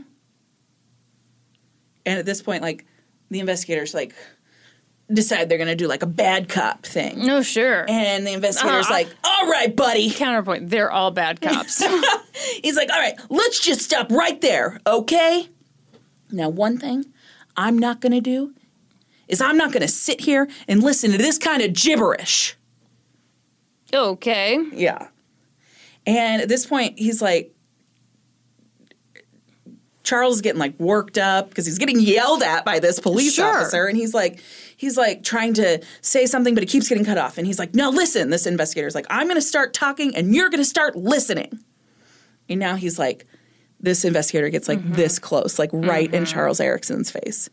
And he says, now you better start thinking very clearly. Mm-hmm. We're going to go through this thing step by step. And I don't want to hear, oh, all of a sudden, I just think I maybe fabricated this. No. What I want to hear is exactly what Ryan told you. Because that's what's going to keep you in a position to where you're not going to be the sole individual out here responsible for what happened to Kent. This is so upsetting. Yeah. Yeah. So they started at the club. The investigator asked him, whose idea was it to rob someone to get more drinking money? And Charles says, to the best of my knowledge, it was Ryan's idea. And the investigator stops him. Says, I don't want to even hear best of my knowledge. Okay. Whose idea was it? Let me coach you into the confession of my dreams. Yes. And Charles says, it was Ryan's idea. This is how a false confession happens. This is a step-by-step example of how details are fed to people and how false confessions happen. It is terrifying. Mm-hmm. So this continued on, in rapid fire. They went through the events of the night, and every time that Charles would say something that didn't please the investigator, he'd stop him and say, I don't want to hear that. Mm-hmm. And so he'd back it up and start over. Finally, after 20 minutes of this, they ended the interview, the videotape stopped, and Charles was left in the interrogation room by himself, and he just kind of collapsed into his hands in his seat. Yeah. By this time, Ryan Ferguson was living in Kansas City while attending college. Was he at UMKC? No, he went to Maple Woods Community College. Oh, okay. So he arrived home to his apartment complex that March afternoon in 2004, and he was taken into custody. When confronted by the accusations of Erickson, Ryan maintained his innocence. He was like, what the fuck? Of course. Yeah, of course. And he even told the detectives so they read him portions of the interrogation with Charles Erickson and the claims that he was making, and he told detectives that it sounded as if he was making the whole thing up. Yeah. And it does. Yep. That's exactly what it sounds like. Ryan told investigators that he wasn't involved and that he didn't believe that there was any way that Charles was involved because he'd taken him home that night. Mm-hmm. Ryan said they'd left the bar around 1:20 and that he'd taken Charles home and then gone home himself. Yeah. And his cell phone records confirmed this. Oh, God. Ryan Ferguson was arrested and charged. They just ignored the cell phone data? Yeah. Oh, cool. And charged with first-degree murder and robbery. Oh. Charles Erickson was charged with second-degree murder. So weird that robbery was the motive here, right? Because Kent Heitholt's wallet was left in his car. But that's like super common, right? Teenage boys often set out to rob someone and then just like brutally murder him. And that is the funny thing. We wanted to rob him. Yeah. So, oopsies, we just went gangbusters. Yeah. We strangled, we beat him, Yeah. the whole deal. And by the end of all that, we were like, you know what? That was enough. We don't need money. Right. Investigators were stoked. They'd made 2 arrests in a case that had been cold for more than 2 years. They practically did cartwheels at the press conference they held announcing the arrests. Plus, this case was gonna be a slam dunk. They had all that physical evidence. Oh, wait. Oh, shit. Those fingerprints at the scene? Oopsies. Yeah, they didn't match Charles or Ryan. Neither did the bloody footprints. No worries, no worries. They still had those hairs that had been found in Heitholt's hand. Oh, shit. What? They didn't match either of the suspects either? Fuck. You know what I vote? I vote ignore it all. Cool. No problem. There must be blood in Ryan Ferguson's car. That bloody of a scene, there's no way he's not tracking that blood into his car as they make their getaway. What's that? Not a speck of blood in his car? Oh. Double fuck. No worries. No worries. We've got that tape-recorded confession. Yeah. It's super sketch and contradictory and all over the place. And, oh, shit, what's that? Erickson's trying to recant it? What? No takebacks. So they couldn't let that happen. So they had to go all in on that taped confession of Charles Erickson. Polish up that turd, if you will. Oh, Brandy, keep it classy, would you? Charles had very quickly wavered on his confession, but investigators convinced him that Ryan was talking and that Ryan was going to pin the whole thing on him, so he agreed to take a deal. Oh. He would plead guilty to second-degree murder and testify against Ryan in exchange for a 25-year sentence. Whew. What a relief that was, because thank goodness they were able to lock down that deal and have a star witness at trial to testify against Ryan Ferguson. That could have been bad, real bad if they didn't have that. Yeah. It's so upsetting to me how this investigation was handled. No evidence matches either of the people they arrest and charge with the crime. Just a few bad apples, Brandy. Immediately following Ryan's arrest, his dad, Bill. Okay, let me introduce you to a hero. Okay, Bill is really something. Bill made it his mission to help his son. He knew Ryan was innocent, but he didn't want to take any chances, so he hired this big, fancy lawyer from this very shiny law firm in Kansas City. Surely they'd be in good hands. Rubin's case, right? Rubin, Cambiato, and Bryant. That's a little KC joke for you. In addition to hiring this very expensive, very fancy attorney, Bill made it his mission to learn everything he possibly could about the case. Did he really hire a good attorney? I thought the guy was kind of an old bumbling fart. Yeah, he sure turned out to be. Oh, so just a really expensive old bumbling fart. Yep. Fuck, I didn't. And they didn't know it until the trial began. Oh, I didn't know that part. Yes. So this is terrifying. It's terrible. Okay, so Bill is like, I have to be involved in his defense. Like, I have to know everything about the case. He got the 11 boxes of discovery sent to his house so he could learn every bit about the case. He basically worked offered to work as a paralegal for the attorney. Yeah. He wanted to set up exhibits for him. They had all of these charts and stuff they were going to use. They had this big aerial picture of downtown Columbia that they had labeled with all the places that they had been that night, and they were going to lay out this path and show that it wasn't possible and whatever. He learns everything there is to learn about this case, and he keeps offering to help the big shiny attorney from the fancy law firm. No, we got it. We got it taken care of. No problems. We're great. We're set to go to trial. Which, for the record, I can understand telling someone, no, I've got the professional expertise.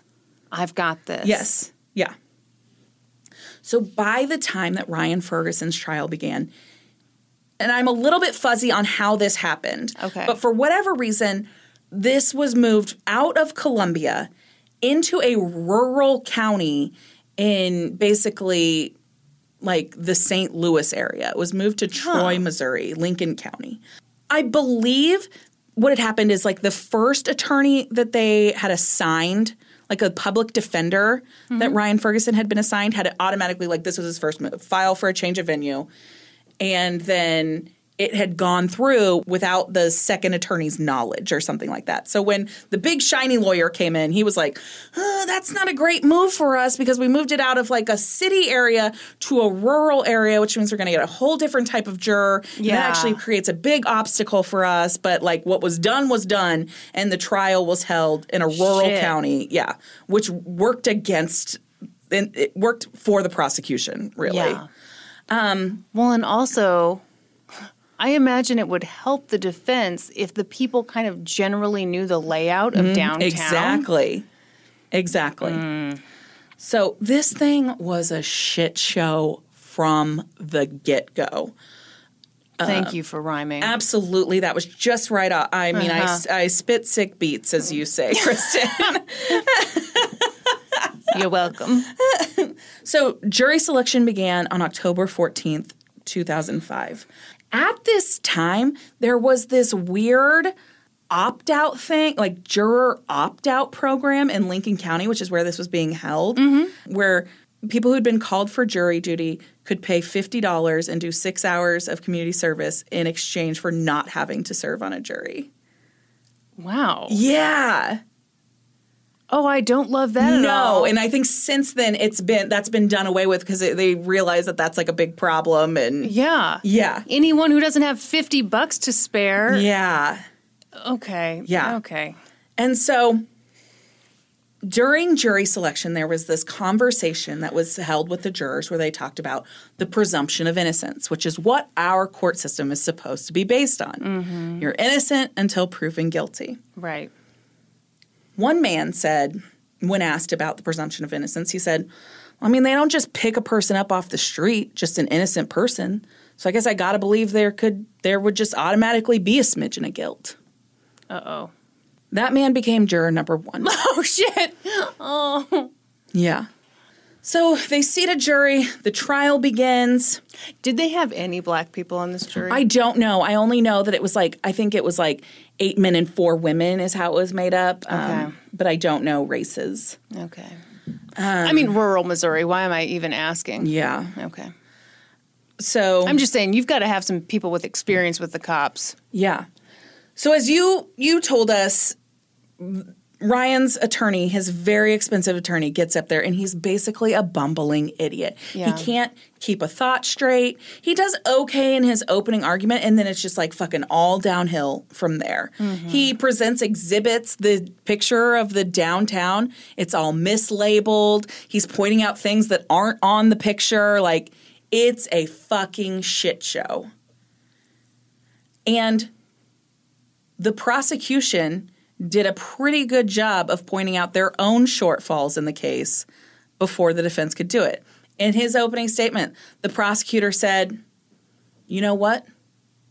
We're not going to present any physical evidence to you that's going to tie Ryan Ferguson to the murder scene. But we've got something better. We don't need physical evidence because we have eyewitnesses. eyewitnesses are better than physical evidence? No, they're not. But if a prosecutor tells a jury that, don't you think they're going to believe it? It depends on how dumb the jury is. No offense. DNA? I don't need no stinking DNA. Exactly. I need one lady who saw someone on a dark night. So it's interesting that you should say that, because the one lady who made a sketch did get up there on the stand. She's super fucking nervous. She's almost in tears when she gets on the stand. And the prosecutor's like, how you doing? Are you a little nervous today? And she's like, Yeah, you would be. Yeah, and she's super nervous. And all they ask her is, did you help the police make a composite sketch? And she says yes. They didn't ask, and is that man in the courtroom today? They sure fucking didn't. And do you want to know why, Kristen? Because she didn't think it was Ryan Ferguson? Because the second the prosecutor had talked to her to get her to testify, he showed her pictures, and she said, those aren't the guys. Oh. And so he was like, oh, no, we've got the wrong guys. I better call this whole thing off. Nope. Nope, he sure wasn't. Instead, she said he intimidated her, made her feel like she was a liar, made her feel like she was in trouble, like she was the one on trial. Yeah. And so she just did exactly what she was told to do. She showed up in court that day. She took the stand. When they asked her, did you make this composite sketch with the police? She said yes, and that was it. And do you know what Ryan's very expensive, shiny attorney didn't ask? Well, I'm guessing he was asleep at the time. Yeah, right? He didn't bother to ask, is this man the person in that sketch? Because had he asked that, she would have said no. Okay, in that guy's defense, that might be a little bit of a gamble. It definitely is, and that's why he didn't ask it, because he didn't know how she'd answer it. Yeah. Do we ask him to put on the glove or no? Right, exactly. He thought it was too big of a gamble, so he didn't ask her. So the prosecution also put the other janitor from that evening on the stand, and they told the jury. Was there another janitor who saw the... Yeah, Jerry Trump. Oh, right. Okay, I'm sorry. But he had told police from the beginning, I didn't get a good look at them. I don't think I'd be able to identify them. Okay. But what's weird is that when he got on the stand, he had his memories of the evening had Maybe just he become had a lot dream. clearer, and he had a different story to tell. And before the prosecutor put him on the stand, he did tell the jury, we're going to call a witness here. The defense might say bad things about him. They might say he's a child molester. Oh, no. And it's true. He has served some time for endangering children. But, doesn't mean he didn't see two guys. That's right. That's exactly. That doesn't make him any less credible as a witness. Okay.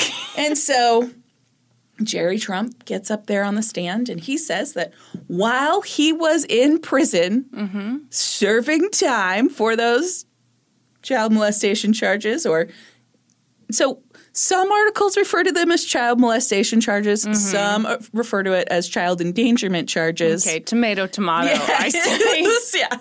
He says that his wife sent him an article, and he opened his envelope, and out came the article, and it was folded in such a way that he could see the pictures that were attached to the article, but not the headline. And when he saw those pictures, he gasped. Those were the two men that he had seen in the parking lot that night at the Tribune. What an incredible story. Yeah. Unbelievable. Unbelievable. And then, of course, the prosecution put on their star witness, Charles Erickson, who... Jesus Christ, poor Charles. Yeah. So, I go back and forth between being like, fucking Charles, let's kick this kid to the moon. But at the same time, he was clearly, he had so many problems. Absolutely. So here's what Ryan Ferguson says of Charles Erickson. Okay. He says that he was clearly... used and abused by the system. Absolutely. And that he feels terrible for him. Wow, that is very big of him. That is very big of him. Because Charles took the stand, and if you'll recall from his interrogation videos, he said over and over again, I don't remember. Might have happened like this. I could be making it all up. Told a very different story. He was an extremely polished witness. Coached? Polished. Coached? He suddenly remembered exactly what had happened that night and how it matched up perfectly with the timeline that the police had established. Cool. And weird, he now recalled Ryan Ferguson taking Kent Heitholt's belt and wrapping it around his throat and then putting his foot on his chest for leverage and just pulling and pulling and pulling until he died. Weird how I hadn't told that story ever before. Well, sometimes for dramatic effect, you hold those back. Yeah. And then he also was asked by the prosecutor, and he asked this in just the worst, just most condescending tone ever. He's like, at one point you said the memories of this crime came to you in a dream. Do you still believe that today? And he's like, no, it was no dream. We actually did this. Oh, yeah. And then the prosecutor asks him, why did you plead guilty? And he says, because I committed the crime. And so did Ryan. Oh, God. Which that would be so compelling. I mean, you know, I'm kind of making fun of this jury, but Yeah. if you don't see that videotape. So that's a very good point. Okay. So the defense was like, great. We've got that videotape. We're going to play it in court. The jury will get to see how he was treated, how he was fed the information. They play it on cross-examination. They have like one of those pull-down white screens with a projector. Sure. And the worst sound system you've ever heard in your life. You couldn't see or hear anything. No.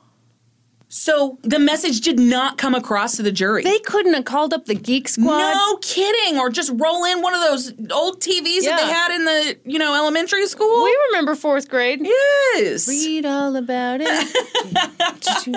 Scout down all the clues. Yeah, no.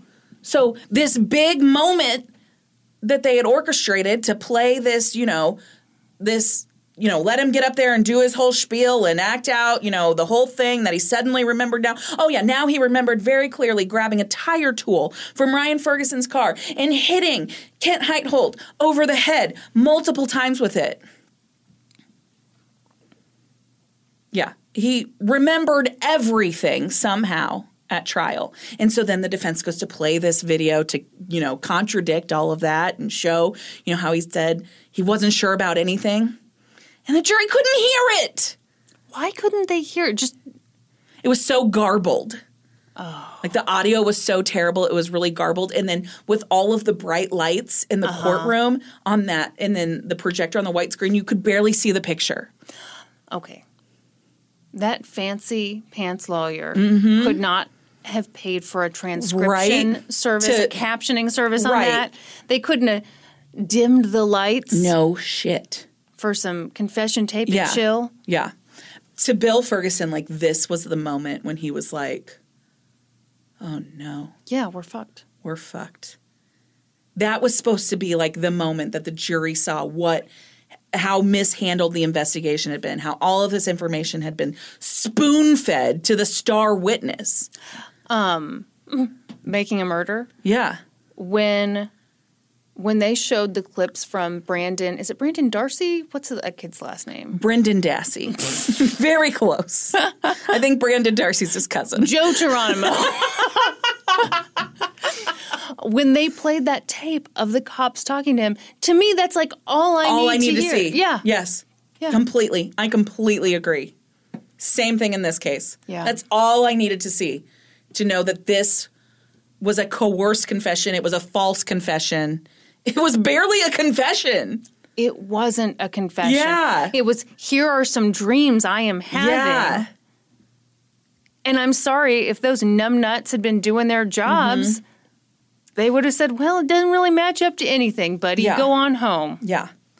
In another really great moment for the defense. Oh, cool, because it's all so good. This awesome defense attorney that they'd spent all this money on. How expensive was he? I don't know. You but just know that he was... Yeah, that's how... any amount of money. That's how Ryan's father kept referring to him. Like this, we'd spent all this money on this attorney. So I imagine it was a lot of money. Yeah. Side note that I should have included, it just occurred to me. I didn't include it in my notes. I didn't write it down. When Ryan was arrested and charged with 1 count of murder and 1 count of robbery, they requested bond. Okay. His bond was set at $20 million. $20 million? The highest bond at that time that had ever been set in the United States. What, for Ryan Ferguson, who no one's ever heard of? No prior, Maple nothing. Woods Community College student? Yes. $20 million. Why? No idea. That's insane. No bond had ever been set that high for 1 count of murder and no priors. Well, but he had his own private jet, right? No! This was a middle-class family! Exactly. That's what I'm stuck on. It's like, Yeah. why did they even think it needed to be that high? Yeah. Well, they didn't. Yeah. It was for show. Yeah, exactly. Okay, so in this really great moment where the defense attorney gets up and he's cross-examining Charles Erickson, he calls him Mr. Ferguson. Oh, fuck. Yeah. And the prosecutor has to correct him. God. Oh, God. Terrible. How old was this guy? I mean, he looked pretty old. I don't know. Okay. And another really great moment for the defense. Just a lot of fun. Just a lot of great moments from this trial. Yeah, that Ryan's family did not know was going to happen. Huh. Ryan took the stand in his own defense. Oh, shit. Which his dad was like, as soon as he saw him do it, he was like, no. You don't do it. Like, that's like a Hail Mary. Like, that's a worst case scenario thing. And it was very clear that his attorney had not prepared him for it. What the fuck? At all.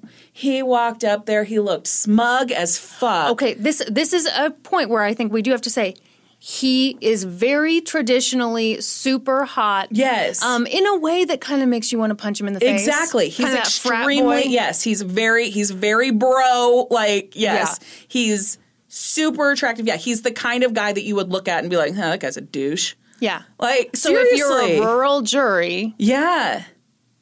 Rural jury. Sorry. 30 Rock reference. Yes. Yeah. So he, like, smiles at his family. Oh, God. As he, like, walks up there to take the stand. Yeah. They, like, the prosecutor on cross-examination asks him some questions. And he, at one point, he says to Ryan that you've described Charles Erickson as being an odd guy, right? Mm-hmm. And Ryan Ferguson kind of smiles at that. And he's like, yeah. What I think is really important to mention here is that this is the same thing that we've talked about in so many of these cases where someone has been arrested and they think there's not a chance that they're going to be convicted of something. Right. Because they didn't commit the crime. It's the same thing we talked about with Damien Eccles. Like, he laughed throughout the trial because he thought there wasn't a chance in hell that he'd be convicted. You know what the real common thread is I'm noticing?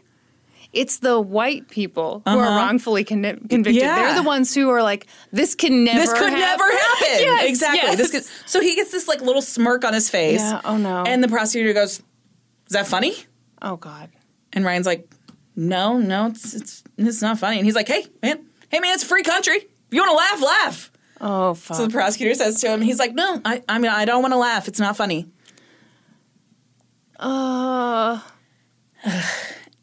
Because he's just a cold-blooded killer, and this is all a joke to him. Exactly. So, oh, no. At one point, like, the questioning leads to something with Ryan coming back, and he says, I never thought I would be arrested for a crime I didn't commit. Would you believe you'd be arrested for a crime you didn't commit? And the prosecutor goes, I didn't commit one. And Ryan Ferguson says, like with the most serious, straightest face that he's had the entire trial, goes, neither did I. And the gallery like busts up and like cheers and clapping, and like the judge gets pissed and like shuts everything down, and like that was like the realest moment, I think, where all of a sudden like Ryan saw how serious this was. Yeah. And he's like, yeah, neither did I. Yeah. Like, how did I get here? Yeah. It's amazing to me, and if this is dumb, we can cut this, but like how a smile can be so deadly to a person. So when I worked for a newspaper and politicians would come in for just like getting their little mugshots taken to run in stories, everyone always wants to smile. But we would tell them to have a more neutral face because inevitably your picture is going to be included with a tax hike or something really tragic, and you don't want to be there smiling. Yeah. Because even though you're not smiling at the tragedy, people misinterpret it. Yep. And this guy, he was a teenager at this point, right? Or was he in his early 20s? He was, so he was 17 when he was arrested. And no. He was 17 when the crime was committed. He was arrested. You mean when he committed the crime, when he got that belt? No. He had been arrested 2 years after it. So he's 19 then. And then another almost 2 years had gone by. He testified in court the day after his 21st birthday. Wow. He took the stand the day after his 21st birthday. Oh, God. But he'd been, at that point, like he hadn't, he was a kid. Yeah. He's a kid. And he received no coaching. No coaching, no preparation, no let's run through this, because this is what you're going to be facing. This is what you have to be prepared to answer if you're going to take the stand. Yeah. Which maybe you shouldn't. Maybe you shouldn't. It's what you say is exactly right. It's scary how deadly a smile could be. The that was it for the jurors. Yeah. Yeah, they already think you're guilty, and then you come up looking cocky. Yep. Yeah. They deliberated for 5 hours before they found Ryan Ferguson guilty on both counts. They found him guilty of second-degree murder and first-degree robbery. But they didn't... What? I know. They left the wallet there. They left the wallet there. I mean, and by they, I mean the real people. There were, however, the murder weapon and Kent Heitholt's keys were missing from the scene. Oh, so they robbed him of his keys. But neither of those were ever recovered. Shocker, because they don't have the right suspects. Brandy, you're presenting this in a really biased way. I am. You're right. I 100% am. I love this case, and you're doing such a good job with it. Thank you. Ryan Ferguson was sentenced to 30 years for the murder and then 10 years for the robbery to be served consecutively. So 40 years. Good God. From that moment on, Bill made it he changed his focus. It had been his mission to prove his son's innocence, and now he had to exonerate his son, which is a way harder thing to do. It's so much harder once the justice system has its teeth sunk into you. It's nearly impossible. That's why you always lawyer up. Ugh. That's one semester of law school's advice for you people. So Bill did everything that he could think of to start the appeals process, to get any kind of information. They spent all of their money on that fancy lawyer. So they contacted the public defender's office. They got Ryan assigned a public defender for his appeals process. And Bill started working through the prosecution's case himself to find inconsistencies. Okay. Stop me if I'm wrong. He was a realtor, He's a realtor! Okay, but the funny thing about being a realtor is you do have some downtime. That is what he said. He said never in his life did he appreciate being a realtor more, because it gave him the schedule that he needed to be able to go and follow up on this or go check out that or whatever. He started walking the crime scene over and over and over again. He read through all of the police reports, all of the files. He knew everything basically by heart. Oh. And it was one day he's in downtown He's in downtown Columbia, and he's at the intersection where Charles Erickson said that he saw his friend Dallas Mallory that night, stopped at a red light, and they'd talked to him and told him that they'd attacked someone and then ran off. Dallas Mallory was never called to testify at the trial, which is weird if somebody ran up to you that night and confessed to just attacking someone, right? Right, and they'd be covered in blood, and it'd be a very memorable moment for everyone involved. And so Bill Ferguson is standing at this intersection, and he's like, there's just like this feeling, he said. Yeah. Like he knew something about that intersection was important. So he's looking around, and he sees it. It's this flashing yellow light at the intersection. Dallas Mallory wouldn't have been stopped there because it's a flashing yellow. It's a caution light rather than a stoplight. Right. And so he goes and talks to Dallas Mallory. And he's like, yeah, I never saw Charles Erickson that night. And I told the police that.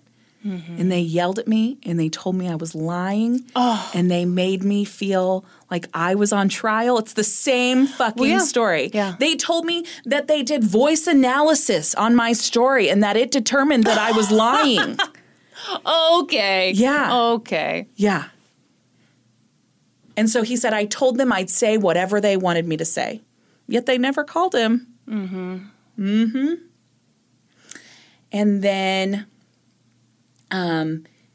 he sets up this website for people to send in tips. Like, if you know anything about the case, please, anything. You might think it's nothing, it's something. And someone gets on that website and leaves a note and says, I have information that I think that you would like to know. It's like a forum, basically. Right. And so he reaches out to the person, and it turns out it's Shauna Ornt. And this is when he finds out that she told prosecutors that there was no way that Ryan Ferguson was the man she saw in that parking lot that night. Yeah. She had told them that they had the wrong guys. And she said to Bill Ferguson, she said, when they told me that someone had confessed and so they were sure that they had the right guys, I thought, false confessions happen all the time. Like, I feel intimidated talking to you right now, so I can only imagine what someone who's under arrest would feel like. I wonder if there's also an element, if you are the type who you really trust police, and I think there are a lot of people out there who do, wouldn't there be kind of this thing of like, okay, they've got the right guy. And if I don't go along with this, then am I letting a cold-blooded killer off the hook? Absolutely. I think there's definitely, that's a real possibility. You know, the other thing is like, there's this, she's saying it wasn't the two guys I saw. Those two guys she saw might not even have been the ones who... Well, that's exactly it. Yeah. That's exactly it. That is a very real possibility and a working theory on this case. Okay. Is that the two guys that were seen in the parking lot that night were likely not the murderers. They had happened upon the scene. Right. And were like, hey, someone's hurt over here. Yeah, I mean, if you were the murderers, would you shout that and then walk calmly away? I don't think so. I don't think so either. So it's totally possible that these guys are also unrelated. Oh, God. So Ryan Ferguson says that they believe, based on their investigation, that they know who really committed this murder. Really? Yeah. But he won't say. He said if you read the police reports, if you read the stuff, you'll come to the same conclusion. Well, so here, there is one person who is believed to be the last person to see Kent Heithold alive. So I think that's who it has to be that he's referring to. Okay. It's a person who worked under him in the sports department at the paper. Okay. He admits to being in the parking lot that night at 2:20. He even says that he went over to Kent Heithold's car and talked to him before leaving. Brandy. Okay. And he's changed his story several times, according to court documents. The police never looked into him. Why not? Because they got a confession, I guess. Well, yeah, like a year later. 2 years later.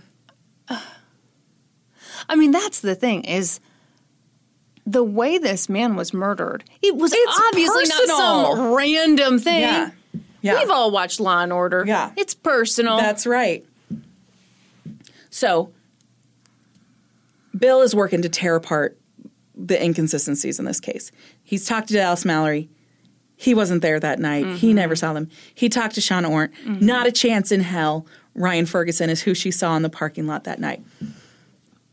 That leaves one other witness that placed Ryan at the scene, Jerry Trump. And so he starts looking into his story. And his story was that his wife had sent him a newspaper article. And that, folded up like origami. Folded up perfectly so that he didn't see the headline, just the pictures. Sure. And as soon as he saw those pictures, he knew those were the guys that he'd seen in that parking lot that night. And so, oh my gosh, on this documentary, Bill Ferguson talks about this, and it is just like such an amazing thing to hear him talk about this, because he's like, I decided, my detective skills had gotten pretty good at that point. I'd watched a lot of Perry Mason. And so I wrote up this outline of questions, and I decided I was going to track down Mrs. Trump. And I did it. I found where she was living, and I created this question process that I call a figure eight. You ask a series of questions, and then you loop back around and you ask the same questions in a different form. And if they answer them the same way, they're telling the truth. Okay. So he's like, I went to Mrs. Trump's house. I rang her doorbell. I said I was following up on the Tribune case, and I had some questions for her. And she was reluctant at first. She didn't want to talk to me. And how did he identify himself? He said, "My name's Mr. Ferguson." Oh, okay. Yeah. And I'm following up on the Tribune case. And she's like, "I don't know anything about that. I've already told everybody I don't know anything about that." And he's like, I know. I think you might, there's a chance that you have, just a little nugget of information that might be, exactly what we need. And so he starts asking her questions, and he does his little figure eight thing, and she answers them all the right way. And so he knows she's telling the truth. And she says, "I never sent Jerry any newspaper article in prison. I was as shocked as anybody else to hear that version of the story." You know what we call that? Triple axle. Kristen. Sorry. And then, so she's like, "Yeah, I never sent anything to him. I don't know where that story came from." Wow, the child molester made it up, huh? And so she's like, "What'd you say your name is?" Oh no, I just spat everywhere. What'd you say your name is? And he said, "My name's Bill Ferguson." She goes, "You're Ryan Ferguson's dad. I should not be talking to you." And he's like, It's fine. It's no big deal." Yeah. Calm down, lady. Yeah. So did she spit on him too? She did not. We're gonna have to hose off this mic. So while he's doing all this, he's making, good headway in breaking apart this case, but it's, the appeals process takes forever. It's 2008 before they have an evidentiary hearing where they get to produce this new stuff, or what's the word? Anyway, they couldn't produce the new evidence. That's not the right word. They couldn't, I don't know what fucking word I'm looking for. Produce is not it. Show? Introduce. Oh! It's a long, complicated word. So it's 2008, 2007, somewhere around there. The public defender argues it. They do a good job. Shauna Ornt comes in and says, they're able to present whatever, all of this stuff and that I've just laid out for you. Introduce all this stuff. But it's really hard to get an appeal at the local court level, because they're basically protecting themselves. Sure. And so it's just immediately denied.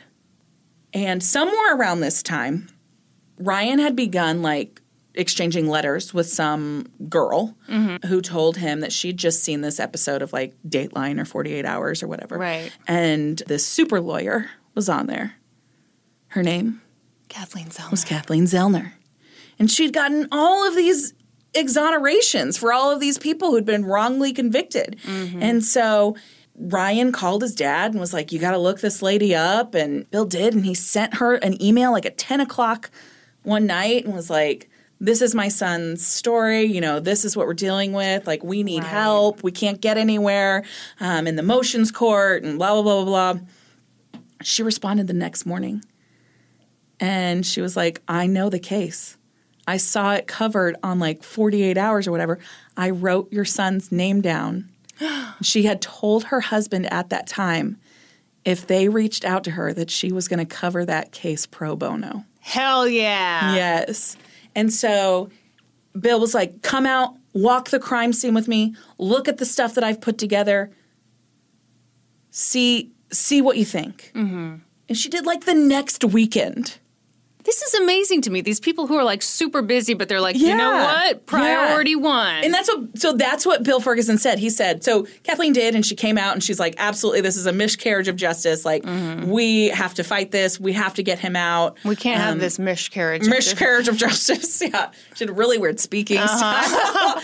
And so she decides she's going to take the case. Yeah. And Bill Ferguson said, when you are represented by Kathleen Zellner, you are represented by Kathleen Zellner. It's like you're the only case she's ever heard of. Like, she's there for you the whole time.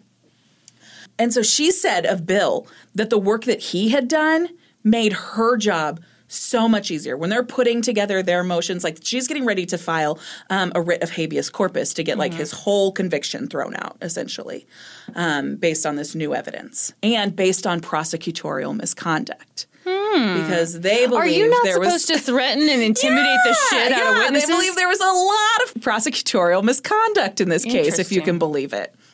And so she said that anytime she needed something to get this, she needed an attachment or whatever, she would call Bill up and be like, I need this file. He'd have it to her in an hour. Mm-hmm. And she could be like, what? Where's this, and this? And like, where can I find that in the files? And he'd know exactly where it was, Yeah. Like, he just had everything memorized. Like, it's insane to me. So she puts together this amazing appeal, brings in all that new evidence. They have a hearing. Shauna Ornt testifies that she told the prosecutor that Ryan Ferguson was not the guy. Erickson testifies initially that he is solely responsible for the murder. And when asked why he's changing his story now, he says, I can't live with this on my conscience. I can't live with the knowledge that I've cost somebody their life, that they're spending their life in prison because of something that I said. Kathleen Zellner talks about this on the documentary, and she said it was really upsetting to her to hear his new version of how things happened that night because they still didn't match the evidence. But he'd been so convinced that he was responsible for this. And he thought the way to help Ryan was to just take sole responsibility for it. And so he got up on the stand and he did that. And then Jerry Trump came in and got on the stand and said, I lied. Wow. My wife never sent me an article in jail. Did they offer him less time, or like, why did he lie? No. So he actually stood to be charged with perjury by changing that. He was not gaining anything. So he had recently converted to Mormonism. And it was just like weighing on his conscience that he had told this lie. So he comes in and he says, I saw that article for the very first time. I saw those pictures for the very first time in Prosecutor Kevin Crane's office. Wow. He called me in. He showed me the article, asked me if I could identify the guys. And I felt like I had to say yes, that was them. I wasn't. He kept saying over and over again, we think we got the right guys, but we need an eyewitness. We need an eyewitness. And he said at that point he'd been in so much trouble already. He'd spent all this time and he was and so he just did what the prosecutor wanted him to do. And he breaks down in tears at this hearing telling this. And Kathleen Zellner says, are you doing this today with the hope of getting something in return for this testimony? And he says yes. And she goes, What are you hoping to get? And he starts crying and he points at Ryan and he goes, I want Ryan's forgiveness. Oh, man. Yeah. Oh, I've got goosebumps. Yeah.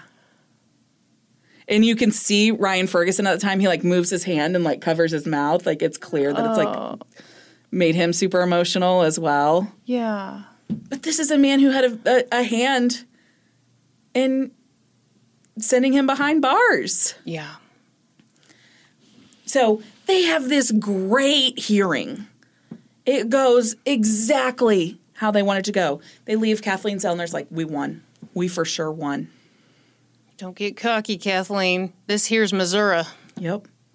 They denied the appeal on the basis that none of the new witnesses, the new testimony that they presented, the new evidence was credible. Oh, give me a break. Yep. By this point, prosecutor Kevin Crane, who'd argued Was he a judge now? He was a judge now. Would you look at that? Yeah. Weird, right? Cream of the crop. Yeah. So they have to move this forward, and they have to move this up to the next court, the appeals court, which takes more time. By the time they get it heard there, it's 2012. Oh, my God. How long's he been in prison for? Almost 10 years. Oh. Almost 10 years. Oh. And so they go and they argue it to the appeals court, and they basically argue the exact same case that they'd already presented. All of that new evidence, all the prosecutorial misconduct. It doesn't need to be better than this. It doesn't. Yeah. It was the perfect argument. Yeah. It was. They checked all the boxes that they needed to check. Yeah. And this time, they vacated his conviction. Wow. Was this at the Supreme Court level, or? It was at the appeals court level, so not quite. This was the Missouri Western District Court of Appeals. Okay. So just like the next step up. And they overturned his conviction. His conviction was vacated on November 5th, 2013. And the attorney general said they would not refile charges against him. And Ryan Ferguson was finally released from prison on November 12th, 2013. Wow. 11/12/13. But Charles is still in prison. Charles remains in prison. He's actually up for parole this year. Ryan Ferguson has been working to free him and exonerate him. Yeah. It's really difficult because he pled guilty. Yeah. You basically waive your appeals. When you've pled guilty, it's even harder to exonerate him than it was to exonerate Ryan. Of course, yeah. Ryan did file a civil suit against basically everyone involved in the investigation. Everyone should have been fired. No shit. Kevin Crane remained a circuit court judge in Missouri until 2018. Fuck. That's disgusting. Yeah. There was like a bench trial to determine Ryan Ferguson's civil case, and a judge awarded him $11 million. $1 million for every year that he spent in prison. Yeah. And another $1 million to cover his legal expenses. That's tough because those are the years when you get your life going. Yeah. That's what his mom says on the documentary. She's like, I would just sit up in bed and it would just hit me. Years have gone by and Ryan has had no life. Yeah. Yeah. And she would just cry. Because you're so powerless. They did all of the stuff that they had to do. Yeah. And it took years to get him out. This is why the justice system is scary. It is. It's so scary. Kathleen Zellner said that when the initial habeas corpus appeal, when they filed that and lost that case, she said she was so angry. She wanted to call that judge and tell him that he is a disgrace to the profession. And then she's like, nope, I'm going to do better. I'm going to take this to the next level. I'm going to exonerate Ryan Ferguson, and I'm going to make everybody see what a terrible judge he is. Yeah. And that's what she did. Yeah. Following his release. Are all those cops still cops? Some of them are. Yeah, some of them are still cops. Oh. So following his release, Ryan Ferguson moved out of Missouri. He went to Florida to kind of start a new life. We've been so good to him here. While he was in prison, he had really devoted himself to fitness. I know. Don't have to tell me. So his dad said this to him right when he was arrested. He said, I know you're innocent, but while you're in here, and you're going to be in here for a while, I can't protect you. You have to do everything you can to make yourself stronger, faster, and smarter to survive. Yeah. His dad was just his constant cheerleader. Like they'd have their phone calls, and Ryan would be so down, and he'd be angry. Which, well, yeah, he's in prison for murder, and his dad would be like, "You got to change your attitude, bud. That's not helping you at all. Yeah, that's only going to make it worse." And Ryan said, "Dad, that's toxic positivity. I'm not. We don't have to be happy all the time, exactly. Dad." So, following his release, he became a certified personal trainer. Oh, my God. And he wrote a book, Stronger, Faster, Smarter, a guide to your most powerful body. Oh, my God. I'm sorry. I thought you were kidding. Nope. Okay. This is his real book. And if you Google it, there's a really muscly picture of him on the cover. You haven't spent any time looking at that, have you? You big creep. He also is working with Kathleen Zellner to look into other possible wrongful convictions. And he did a show about it for MTV called Unlocking the Truth, where he looked into 3 cases. You and I were super into that show. We were super into that show. Mm-hmm. But yeah, that's the story of Ryan Ferguson. He's managed to do really well for himself following the worst thing that could possibly happen to someone. Mm-hmm. Can you imagine being arrested one day and saying, this guy says he dreamed that you murdered someone. Oh, my God. And then you get convicted of murder and spend 10 years in prison? Nope. No. It seems like that could never happen, but it fucking does. Yeah. And it is, once you have been convicted, good fucking luck. It is so fucking hard to undo it. Yeah. Yeah. And like I said, he says that he feels terrible for Charles Erickson. Yeah. I mean, when you really think about it, Charles was just a very troubled guy who thought he'd done the wrong thing and wanted to come clean. Yeah. One thing you neglected to mention. What? Ryan's dad was so dedicated, he got one of those car wrap things. He did. He drove around. He essentially drove around the United States in a car that said "Free Ryan Ferguson." Another thing that he did that I fucking love and is catty as fuck, he found out that Kevin Crane, the prosecutor, now judge, was speaking at a commencement ceremony at, I believe, the University of Missouri. Yeah. And so during that commencement ceremony, oh my God, he flew a plane outside that had a thing behind it that said "Free Ryan Ferguson." That's pretty fucking awesome. Yeah, it is. I would love to know how much that cost him, but I'm sure it was very expensive. Oh, you did such a good job with that. For the record, Kristen said she was going to do that case forever, and then I finally was like, "When are you going to do it?" And she's like, "I'm not going to do it. You do it." I was too scared. I love the case too much. Yes. Like, I really, really love that case. Yeah. Oh. Whew. Good job, Brandy. It's weird how I fulfilled my promise to you, Kristen. Nora, I had to shame you into opening up that new computer today. Oh, my God. Kristen's been promising for a month that she's going to switch to her new computer because her old computer sounds like it's taken off in the middle of the podcast. You guys, I'm 87 years old. This is something that I do it every time I get a new computer. I hold on to my laptops for way too long until they basically sound like they're a rocket ship starting off. And so then Norman will force me to get a new computer. I get the new computer, but it doesn't have all my passwords and everything saved. And so I'm just like, I'll get to that another day.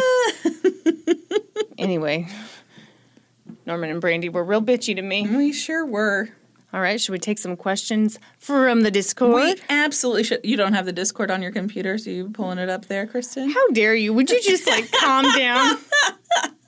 Oh, Heather asks, pumpkin concrete, did you get it?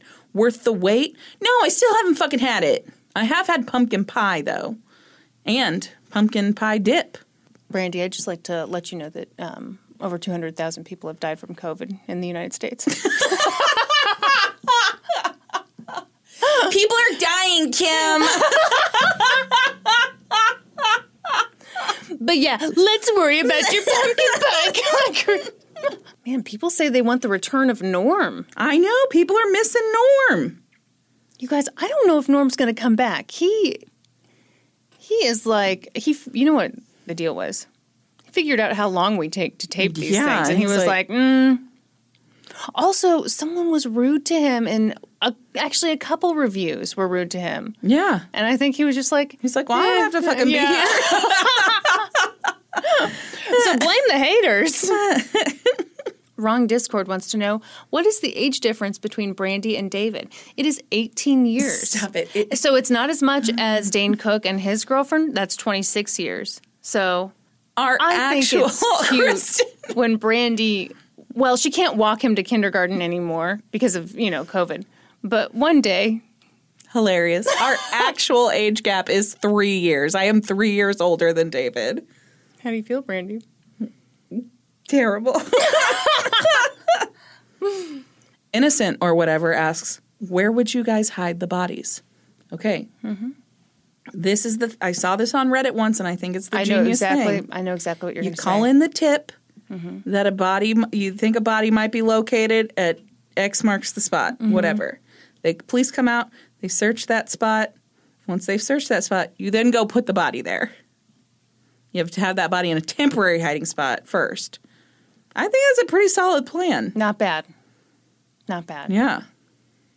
Do you have an alternative? I do, and it's so good that I don't want to share it because I'm afraid somebody would, use it. I also saw it on Reddit. What is it? It's that you bury a body, throw about 3 feet of dirt on it. Oh, and then you put animal carcasses on top of it? Yeah. Yeah. And then you bury that. And then, they dig down. Too. And, it's not bad.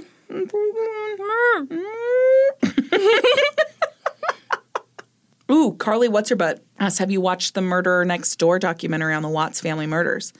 Yes. Oh, you watched it too? Yes. Oh. So David and I watched it when we were home with COVID. And David didn't... Because you were having too much fun, so you wanted to watch the Chris Watts documentary? Yeah, David didn't know the case. And so the whole time I'm like, this fucking asshole. I'm like yelling at the TV, and David's like, can we just watch the story? No, and I was like, no, I'm here to tell you this guy's an asshole and he's going to murder his kids and wife. Spoiler alert. I covered the case already on this podcast. And they've memorized everything. I didn't know there was so much footage of her. So that's because she... was an MLM person, yeah. Yeah, and the thing that I thought was so difficult to watch was all the footage of the kids. Yeah. That was really, really tough. I will say I was really glad that I'd heard you do the case before because watching that documentary, you kind of don't know what's going to happen to the kids. Know. I mean, you obviously know something's going to happen to Shanann, but... Yeah, the kids are... Ugh. Ooh, Senile Bigfoot asks, best and worst items at Costco. Okay. My answer is the same. What? The best item ever at Costco, it's my favorite thing, is their meatloaf. It's in the prepared food section. Really? Oh my gosh, it's so good. Comes with mashed potatoes. You pop that thing in the oven for an hour. Delicious. Never gotten that, okay? Okay. So good. Had it several times. Got it once while I was pregnant. Oh no. Got it. Oh, smells so good. Can't wait to eat it. Oh, David puts it on a plate for me. We're about to eat dinner. So good. I cut into it, take a bite. This particular meatloaf, I've had many a Costco meatloaf. Never had this issue. Don't think that I'm not accustomed to the Costco meatloaf. This particular Costco meatloaf, chock full of fucking onions. Oh. Well... Not me. Ruined it. It then became the worst thing at Costco. I couldn't eat it, and I've not gotten it since. Never since then. Costco's on real hard times. Stop it. My favorite thing? My least favorite thing is obviously the Court Classic shoes that my dad buys. Yes. And... just when you think they're not going to sell them anymore because no one's buying them, they reappear. They do. Sometimes they're not there and you're like, oh, those things Thank are finally God, done. And then, they show up again. But, they raised the price to $15. So hopefully they'll keep raising the price and my dad will be unable to afford the Costco Court Classics. Favorite item, the giant bottle of vodka. How dare you, madam? Well, I'm no stranger to the booze aisle. You know, we don't have those at my Costco. Yeah, because you're Kansas in has Kansas. super tight buttholes about alcohol. Yeah, what do they think's going to happen? I have no over there? idea what they think's going to happen. Although, breaking news, nobody's going to care about this. Beep, beep, beep. Kansas Board of Cosmetology, who regulates my salon and all salons in Kansas, Okay. they just got rid of the prohibition of alcohol. You can have alcohol in salons in Kansas now. You can have them in salons, but you can't have them in a fucking Costco. Well, you can't sell it. We could serve it. Right. We could, yeah. Yeah, I understand. That's been illegal the entire time I've been a hairstylist. Uh-huh. But, And all you've ever wanted to do was get sloshed and give a cut. No, but it's a thing to like get your hair done and have a glass of wine. Yeah, I'm aware. We can do it now. I'm very excited about it. I'm going to show up with a box of wine You're welcome to that. and slices of Kraft singles. Nope. Wine and cheese. Oh, Very God. classy. Just a slice of crap singles. Gross. Bad, real bad wants to know, Brandy, do you miss anything about being pregnant? Yeah, I actually do miss being pregnant. I really enjoyed being pregnant until I had the pelvic girdle thing happen. And even then, I still really liked having that belly. It was, I think because there's also so many emotions tied to it. Yeah. Let me hit the whole mic there. Yeah, sure. Yeah, I just really enjoyed it. I think it sounds terrible to be pregnant.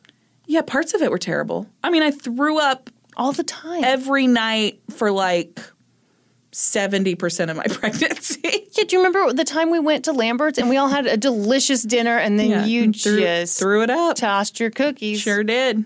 The bombshell asks, what kind of cocktail won't you drink because you said, I'll never drink again the next morning? So mine's not a cocktail.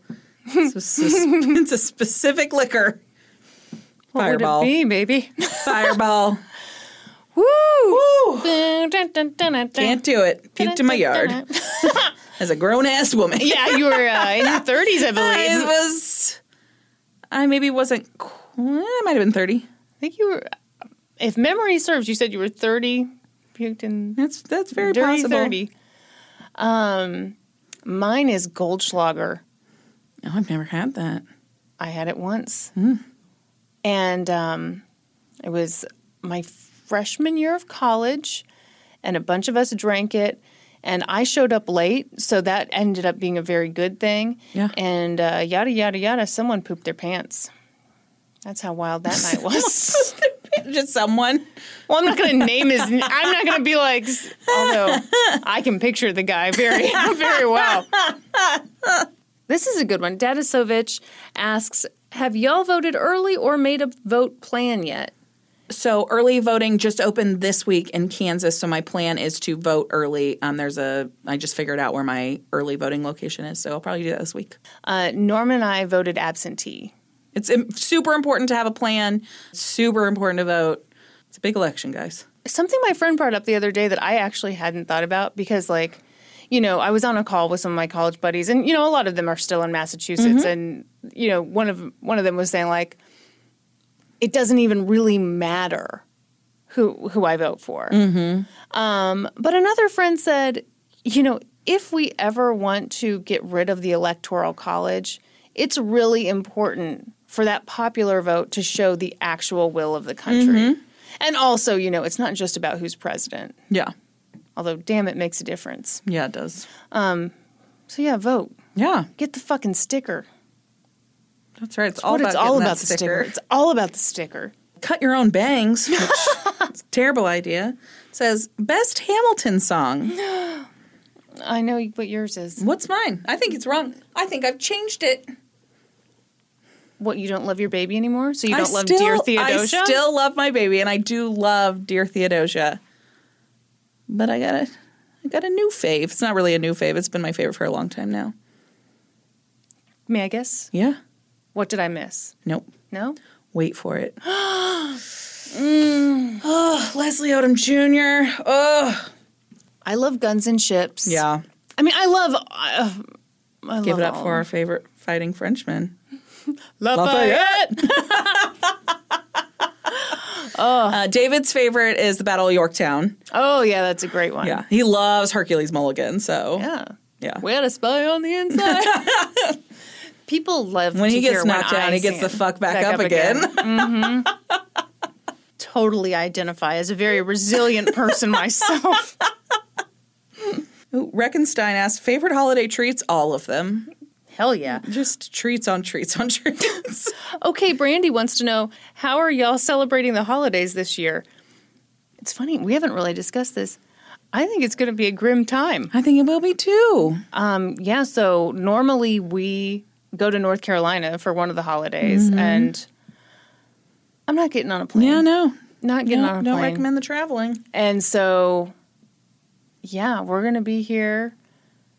I think my parents are RVing to Florida for Thanksgiving, which, you know, who wouldn't? Yeah. Yeah, so we'll be here. Florida's a dangerous place to be right now, but that's not my business. They're going to stay in their RV and just enjoy some sun. I don't think they're going to open mouth kiss any of the COVID super spreaders. At least I hope not. All right, should we wrap it up and do some Supreme Court inductions? I've got that right here. While Brandy is stalling, I should tell you all that, well, actually, Brandy's not stalling. I'm stalling. Oh.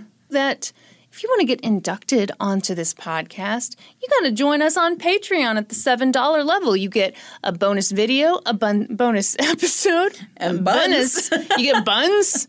If you didn't have them, they'll just sprout right on you. And you get a sticker, and you get inducted on the podcast. What more could you want? That's right. It's worth every bit of $7. And not a penny more. Katie Shanae. A Gentleman's Guide to Vice and Virtue by Mackenzie Lee. Jackie. Furiously Happy, a funny book about horrible things by Jenny Lawson. Amanda Cordson. The Agony and the Ecstasy by Irving Stone. Priscilla Carrizales. The Little Prince. Kinsey Duke. The Life-Changing Magic of Not Giving a Fuck by Sarah Knight. Rebecca Nekrahor. This is Going to Hurt by Adam Kay. Krista Pennington. Franny and Zoe by J.D. Salinger. Ellen O'Reilly. The Library at Mount Char. Meredith Hain. A New Model by Ashley Graham. Christy Burgess. The Power by Naomi Alderman. Rachel Edwards. The Secret Life of Violet Grant. Paige Christman. To Kill a Mockingbird. Angela Baum. I'll Be Gone in the Night. Natasha Riedel. In the Garden of Beasts. Ali Infante. Tuesdays with Maury. Emily Swintoski. Picking Cotton, Our Memoir of Injustice and Redemption by Jennifer Thompson Canino and Ronald Cotton. Chandler Elliott Feely. Anything by Dan Brown. Welcome to the Supreme Court! Thank you guys for all of your support. We appreciate it so much. If you're looking for other ways to support us, please find us on social media. We're on Facebook, Twitter, Reddit, Instagram, Patreon. MySpace. No, we're not on MySpace, Kristen. Dane Cook was, and he considers himself a bit of a legend. A legend of MySpace. Please remember to subscribe to the podcast wherever you listen. And then head on over to Apple Podcasts, leave us a rating, leave us a review, and then be sure to join us next week. When we'll be experts on 2 whole new topics. Podcast adjourned. And now for a note about our process. I read a bunch of stuff, then regurgitate it all back up in my very limited vocabulary. And I copy and paste from the best sources on the web, and sometimes Wikipedia. So we owe a huge thank you to the real experts. For this episode, I got my info from the podcast Your Mom's House, the Lowell Sun, the Hollywood Reporter, and the podcast Inside of You. I got my info from the documentary Dream Killer, the Court Record, 48 Hours, articles by Chris Hamby, the St. Louis Post-Dispatch, and Wikipedia. For a full list of our sources, visit lgtcpodcast.com. Any errors are, of course, ours, but please don't take our word for it. Go read their stuff. Inside of you. Inside of you. I want to be how I long to be inside of you.